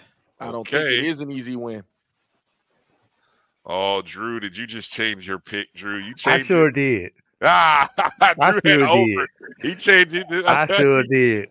You walked off of it, huh? Okay. Yeah, because and it's going to be a toss-up between them and Valley at the end of the season. Oh no, I think Valley takes the 5th spot. Takes the 5th spot this year. Somebody put 1. Wow, way under. You can't go way under 2.5 is like 1 win. Winless. No, it's winless. Well, here's somebody with some positivity. Ricky says they sneak a 3rd win in there. Okay. Is that 3rd win against us, against FAMU? You better not be. Not even trying to entertain that thought. Not even just looking through here. A lot of people picking the under. A lot of people. Not everybody. Okay. Picking the over, huh? All right. Savannah State, not to be ignored. Okay. Okay. All right. Everyone said everyone's recruiting dogs. Everybody's got dogs until a dog gets hit. And then a hit dog don't holler then. So everybody's got dogs. Okay, let's keep it moving here. Finish out. Look, if we're going to give Bethune-Cookman 2.5 wins, then Valley, who also had a 2-9 win season, 2-9 predicted finish. Yeah, Valley, 2.5 wins. Over or under 2.5 for Valley? Oh, you really asking that question? Where could the 3rd win come from? Okay, I'm pulling up the schedule now. Let's look at it. Now, here's what's funny though. Against Bethune, UAPB. Bethune is a 6.5 point favorite right now over Bethune, which is interesting. They are only a field goal favorite over UAPB, so there's one. They're an underdog against a Delaware State team, or excuse me, Delta State. Make sure you got that right. That's Delta State. Correct. Division II power with Delta State. Yes, they're underdog. So, look. What about Central State? They're actually a favorite. They're a favorite to beat Central State. I'm going over because I'm going to call this. It shouldn't be a shot, but if Valley beats Delta State, they're looking at 2-0 going into the Circle City Classic against North Carolina Central. And then that means all they got to do is win one more game. And like you said, they've got Bethune and UAPB. So it's very possible. Very possible. Let's see. Yeah. Karen, I like your optimism. Karen goes over. She's got 4 wins. Where's that 4th win at, Karen? I need to see. I'm looking. Come on, Karen. Be honest. Where's that 4th one? Let's see. I'm just gonna throw this. I'm just gonna throw this out, Ryan. You know, last time, fam, you went to Itabena. You know, it took a 4th quarter miracle for FAMU to come back and beat Valley in Itabena. And Valley is just tough on that painted grass in Itabena. On the painted dirt. Stop it.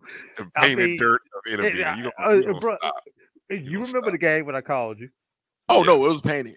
It was something wrong with the camera. I was like, bro, either Valley got turf or they painted that field. The greenest green we've ever seen. I applaud him for doing it, though. It looked like turf. I applaud him, though. But I'm going over for Valley. I am not changing that one. All right, you keep that. Now, Jamie, what did you say? What you were going? No, I'm going under. He said under. Under. Okay, so all right, here we go. Let's move over to the West now. The West side. These are interesting here. Southern, 7-5 a year ago. Predicted to finish 9-2. Yeah, I said it. Southern's predicted to finish 9-2. So I think it only is fitting that we give Southern the same respect that we put Jackson State, FAMU, and North Carolina Central with the 8.5 win total. Southern. Under. Jamie. Under. Under. Yeah, Jamie under. goes under. Okay. Drew, where are you going? I've got Southern losing the bookends of the season. I've got them losing to Alabama State and to Grambling in the Bayou. So that's 2 right there. And just a lot of people picking under. A lot of people saying under. The reason why you have to be careful with Southern, they have a hell of a favorable home schedule. Jackson State, Alabama A&M, FAM. They got the gimme game with Lincoln, California, Texas Southern, Alcorn, and Prairie View all at home. So I know what I'll put on the sheet, but I mean, the only true road game they have is UAPB outside of the Alabama State, which I've already chalked that one up. And that's how I'm looking at the schedule roll. They got Bethune in Jacksonville. So, but I think that's going to be the game that actually knocks them that half under is when they have to go to Jacksonville and play Bethune. I think Bethune will sneak and get that game. Ooh, really? Okay. All right. So they open at Alabama State. They've got the Jackson State game. I'm telling you, they're an underdog, but I'll be taking. I've got to beat Jackson at home. I do too. I'll be if Southern is a home dog, I'm taking that. I'm telling you now. I'm looking for that, and I'm hoping they're an underdog at home. But I think after Jackson's first 2 games, I think the line will switch, and I think it'll be closer to a pick 'em by that time. And one other thing, Brian, 10 of the 11 games that Southern play are against SWAC opponents. Say that again. 10 of the 11 games that they play are against SWAC opponents. Oh yeah, they did that. Yeah. They did that schedule, and Lincoln is the only other. Is that non? And that's homecoming. You know what? 8.5. I got to go under because I think Southern's peak is 8 wins. Yeah, I think I have them as 8 wins. If it was 7.5, I'm taking the over. 8.5, I think I'm taking the under because I think that's. 8. Yeah, I think that's just one of those games where you're looking at them and saying, if the line were lower at 7.5, you'd probably take the over. I agree with you 100% there. All right, let's move over to Prairie View. Matter of fact, Southern was predicted to finish first in the conference, right? Preseason at the media day. Okay, Mm-hmm. so Prairie View. I don't recall it. Prairie View. They finished 6-5 last year, second in the conference in the West Division. Excuse me. Massey predicts them to again finish 6-5. We're gonna set the number at 6.5 wins this year for Prairie View. 6.5 wins. 6.5 wins. Over or under 6.5. Drew, you got the over. I see. Jamie, what you? Oh, go ahead. I was going to say the only thing, the game that will determine the over or under for this Prairie View team will be the opening game. Will be the Labor Day Classic. I think that will be the swing game. I think that will go. I think that will go a long way, not only for the over/under for Prairie View and Texas Southern, but I think it'll also be important in November as to who wins the West as well. So I'm with you on that. Jamie, what do you say here? Over/under 6.5. I'm gonna go under. Yeah, gonna go under.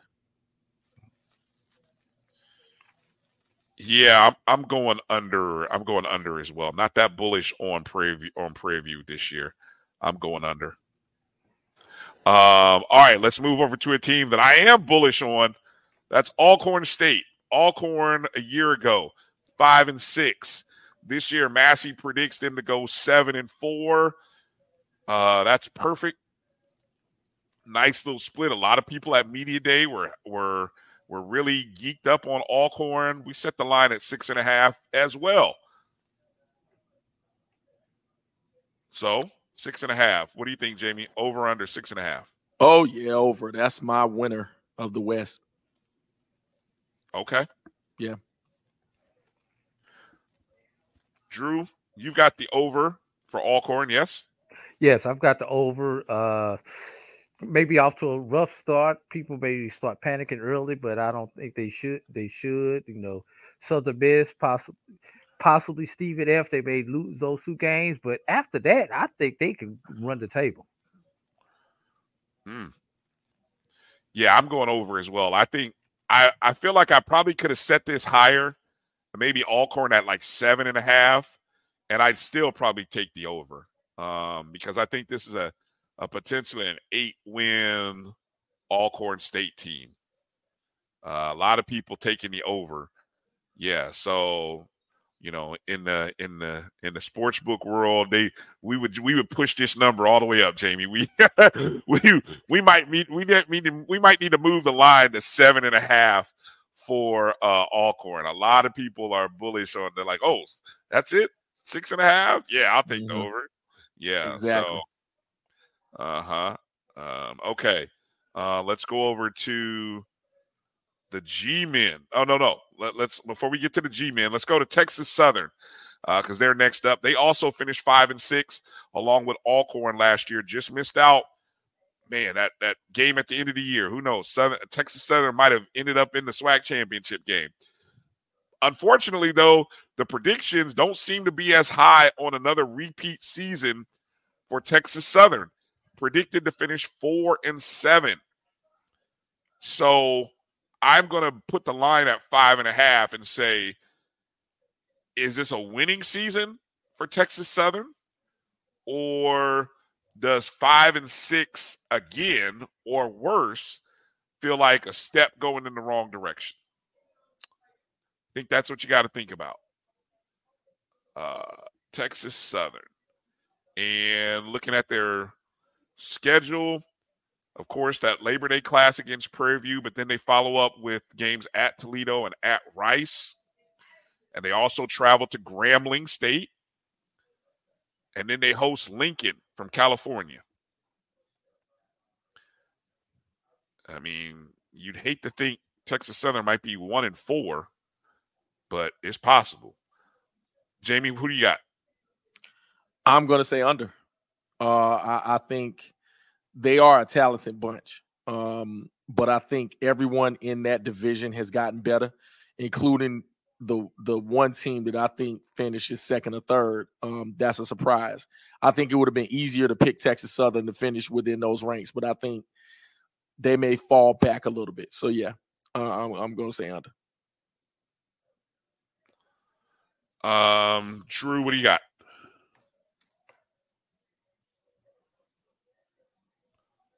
I can't hear Drew. You're on mute. I told you what that swing game was, with that game being the Labor Day Classic. Yep. And I have Texas Southern at 5 wins.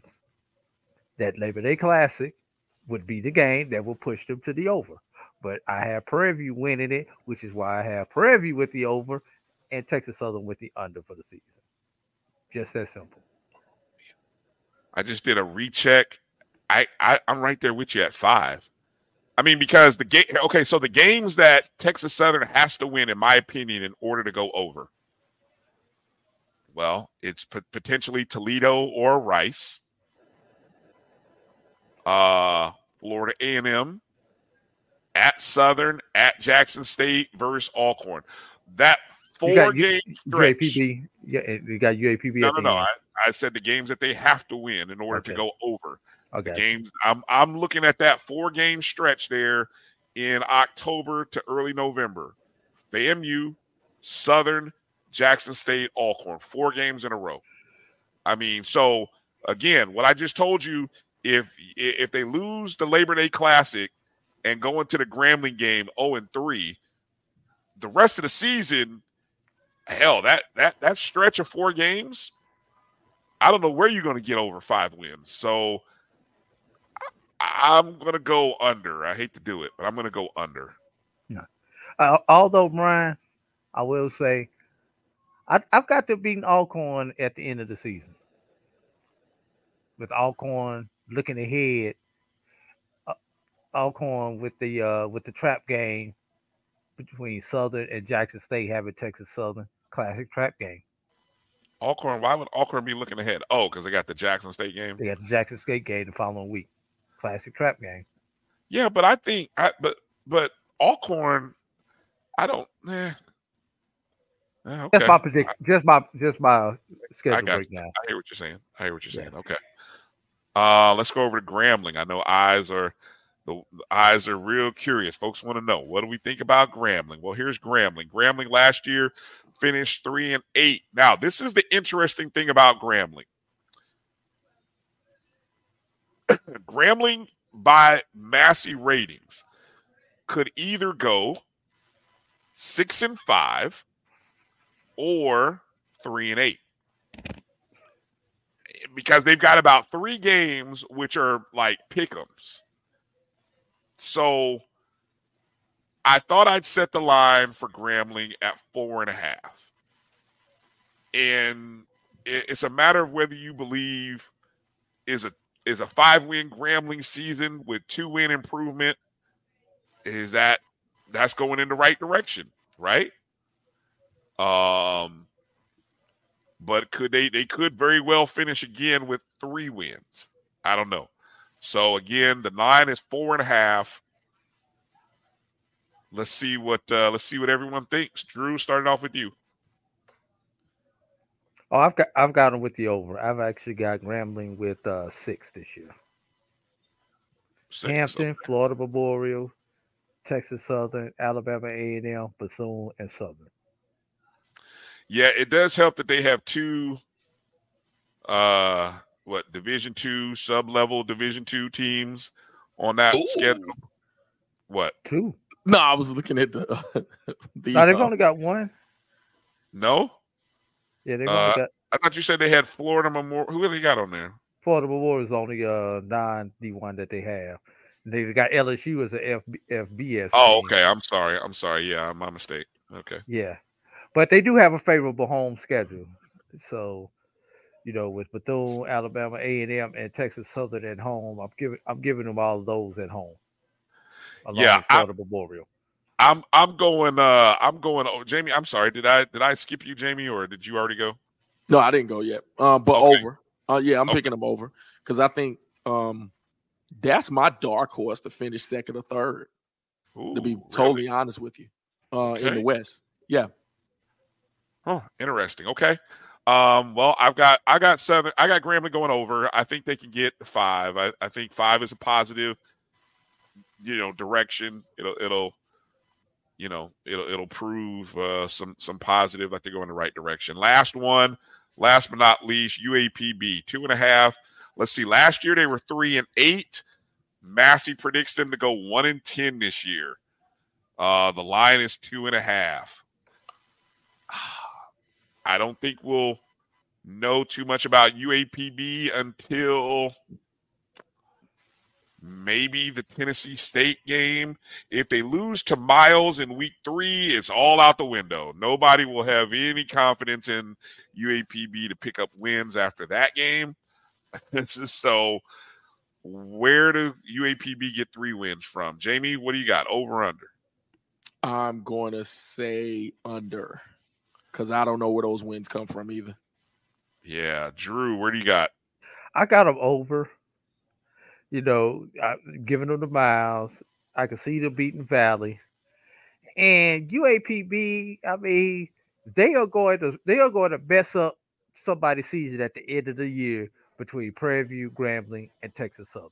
They will steal one of those games. The most likely of the 3 being the Grambling game that they've got in Pine Bluff. But I just think UAPB is going to steal the game at the end of the season. Mm.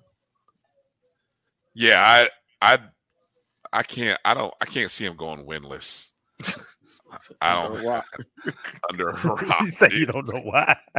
I don't know. But I'll take the under 2 wins. I'll go 2 wins. Maybe they'll steal a third. And maybe might steal a fourth out there. Who knows? Anything's possible out there. All right. Well, that does it for today's edition of Over and Under. And we appreciate all of your guys' interaction here. We'll post those. We'll publicize them and put them out there, and kind of put them, give you a chance to kind of react to. There's a lot of good reactions. So thank you to everybody for your participation in the chats. As always, it's always much appreciated. Jamie, let's kind of give some final thoughts here, and let's get ready to get out of here. What are your final thoughts for tonight? Man, the show, great. Erica Rochelle, thank you for coming on. And listen, the MEAC is still battling, man. MEAC is still there and still present. So give them their props. That's all I got to say. Okay. Drew, what do you got? Just looking forward to another spectacular football season. This upcoming season. I think the BIAC and the SWAC are going to be interesting. I think there's going to be a lot of parity in both of the conferences this year. So, and then maybe next week we'll start talking about the Division II conferences, the SIAC and the CIAA. Speaking of the SIAC, coming up real soon, SIAC Gridiron. Is that the official name? That's the official name? That's the official name. I think Jamie has the contract in his email, just trying to see if he's going to sign the contract and be the fourth, or is he going to be like the writers and go stay on strike? Oh, well, let me review it. Let me have my people look over it, and we'll go from there. Let's have the attorneys get together and work out all of the fine print, man. Sounds like a plan. SIAC Gridiron. I like that. Yeah. Okay. Sly Williams would be on there, and Kendrick Hook, better known as D2 HBCU football guy. So if we add Jamie, it's gonna be a lot of show. We're gonna have a lot of fun on that, man. Hey, looking forward to that. That's gonna come up on Monday nights right here on the Black College Sports Network. So we're trying to fill up your week with some good content. So make sure to check that out.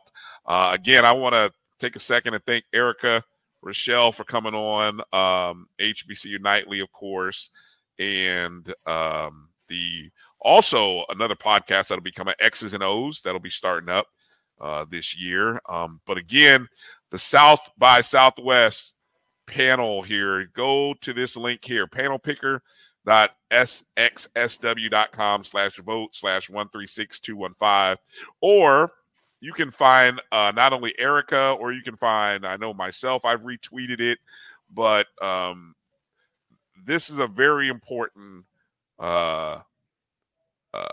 opportunity for HBCUs to be in a space that HBCU sports, let me be specific, for HBCU sports to be in a space that we normally aren't in.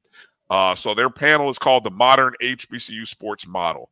And so this is a great thing that Erica has put together along with Joshua Sims.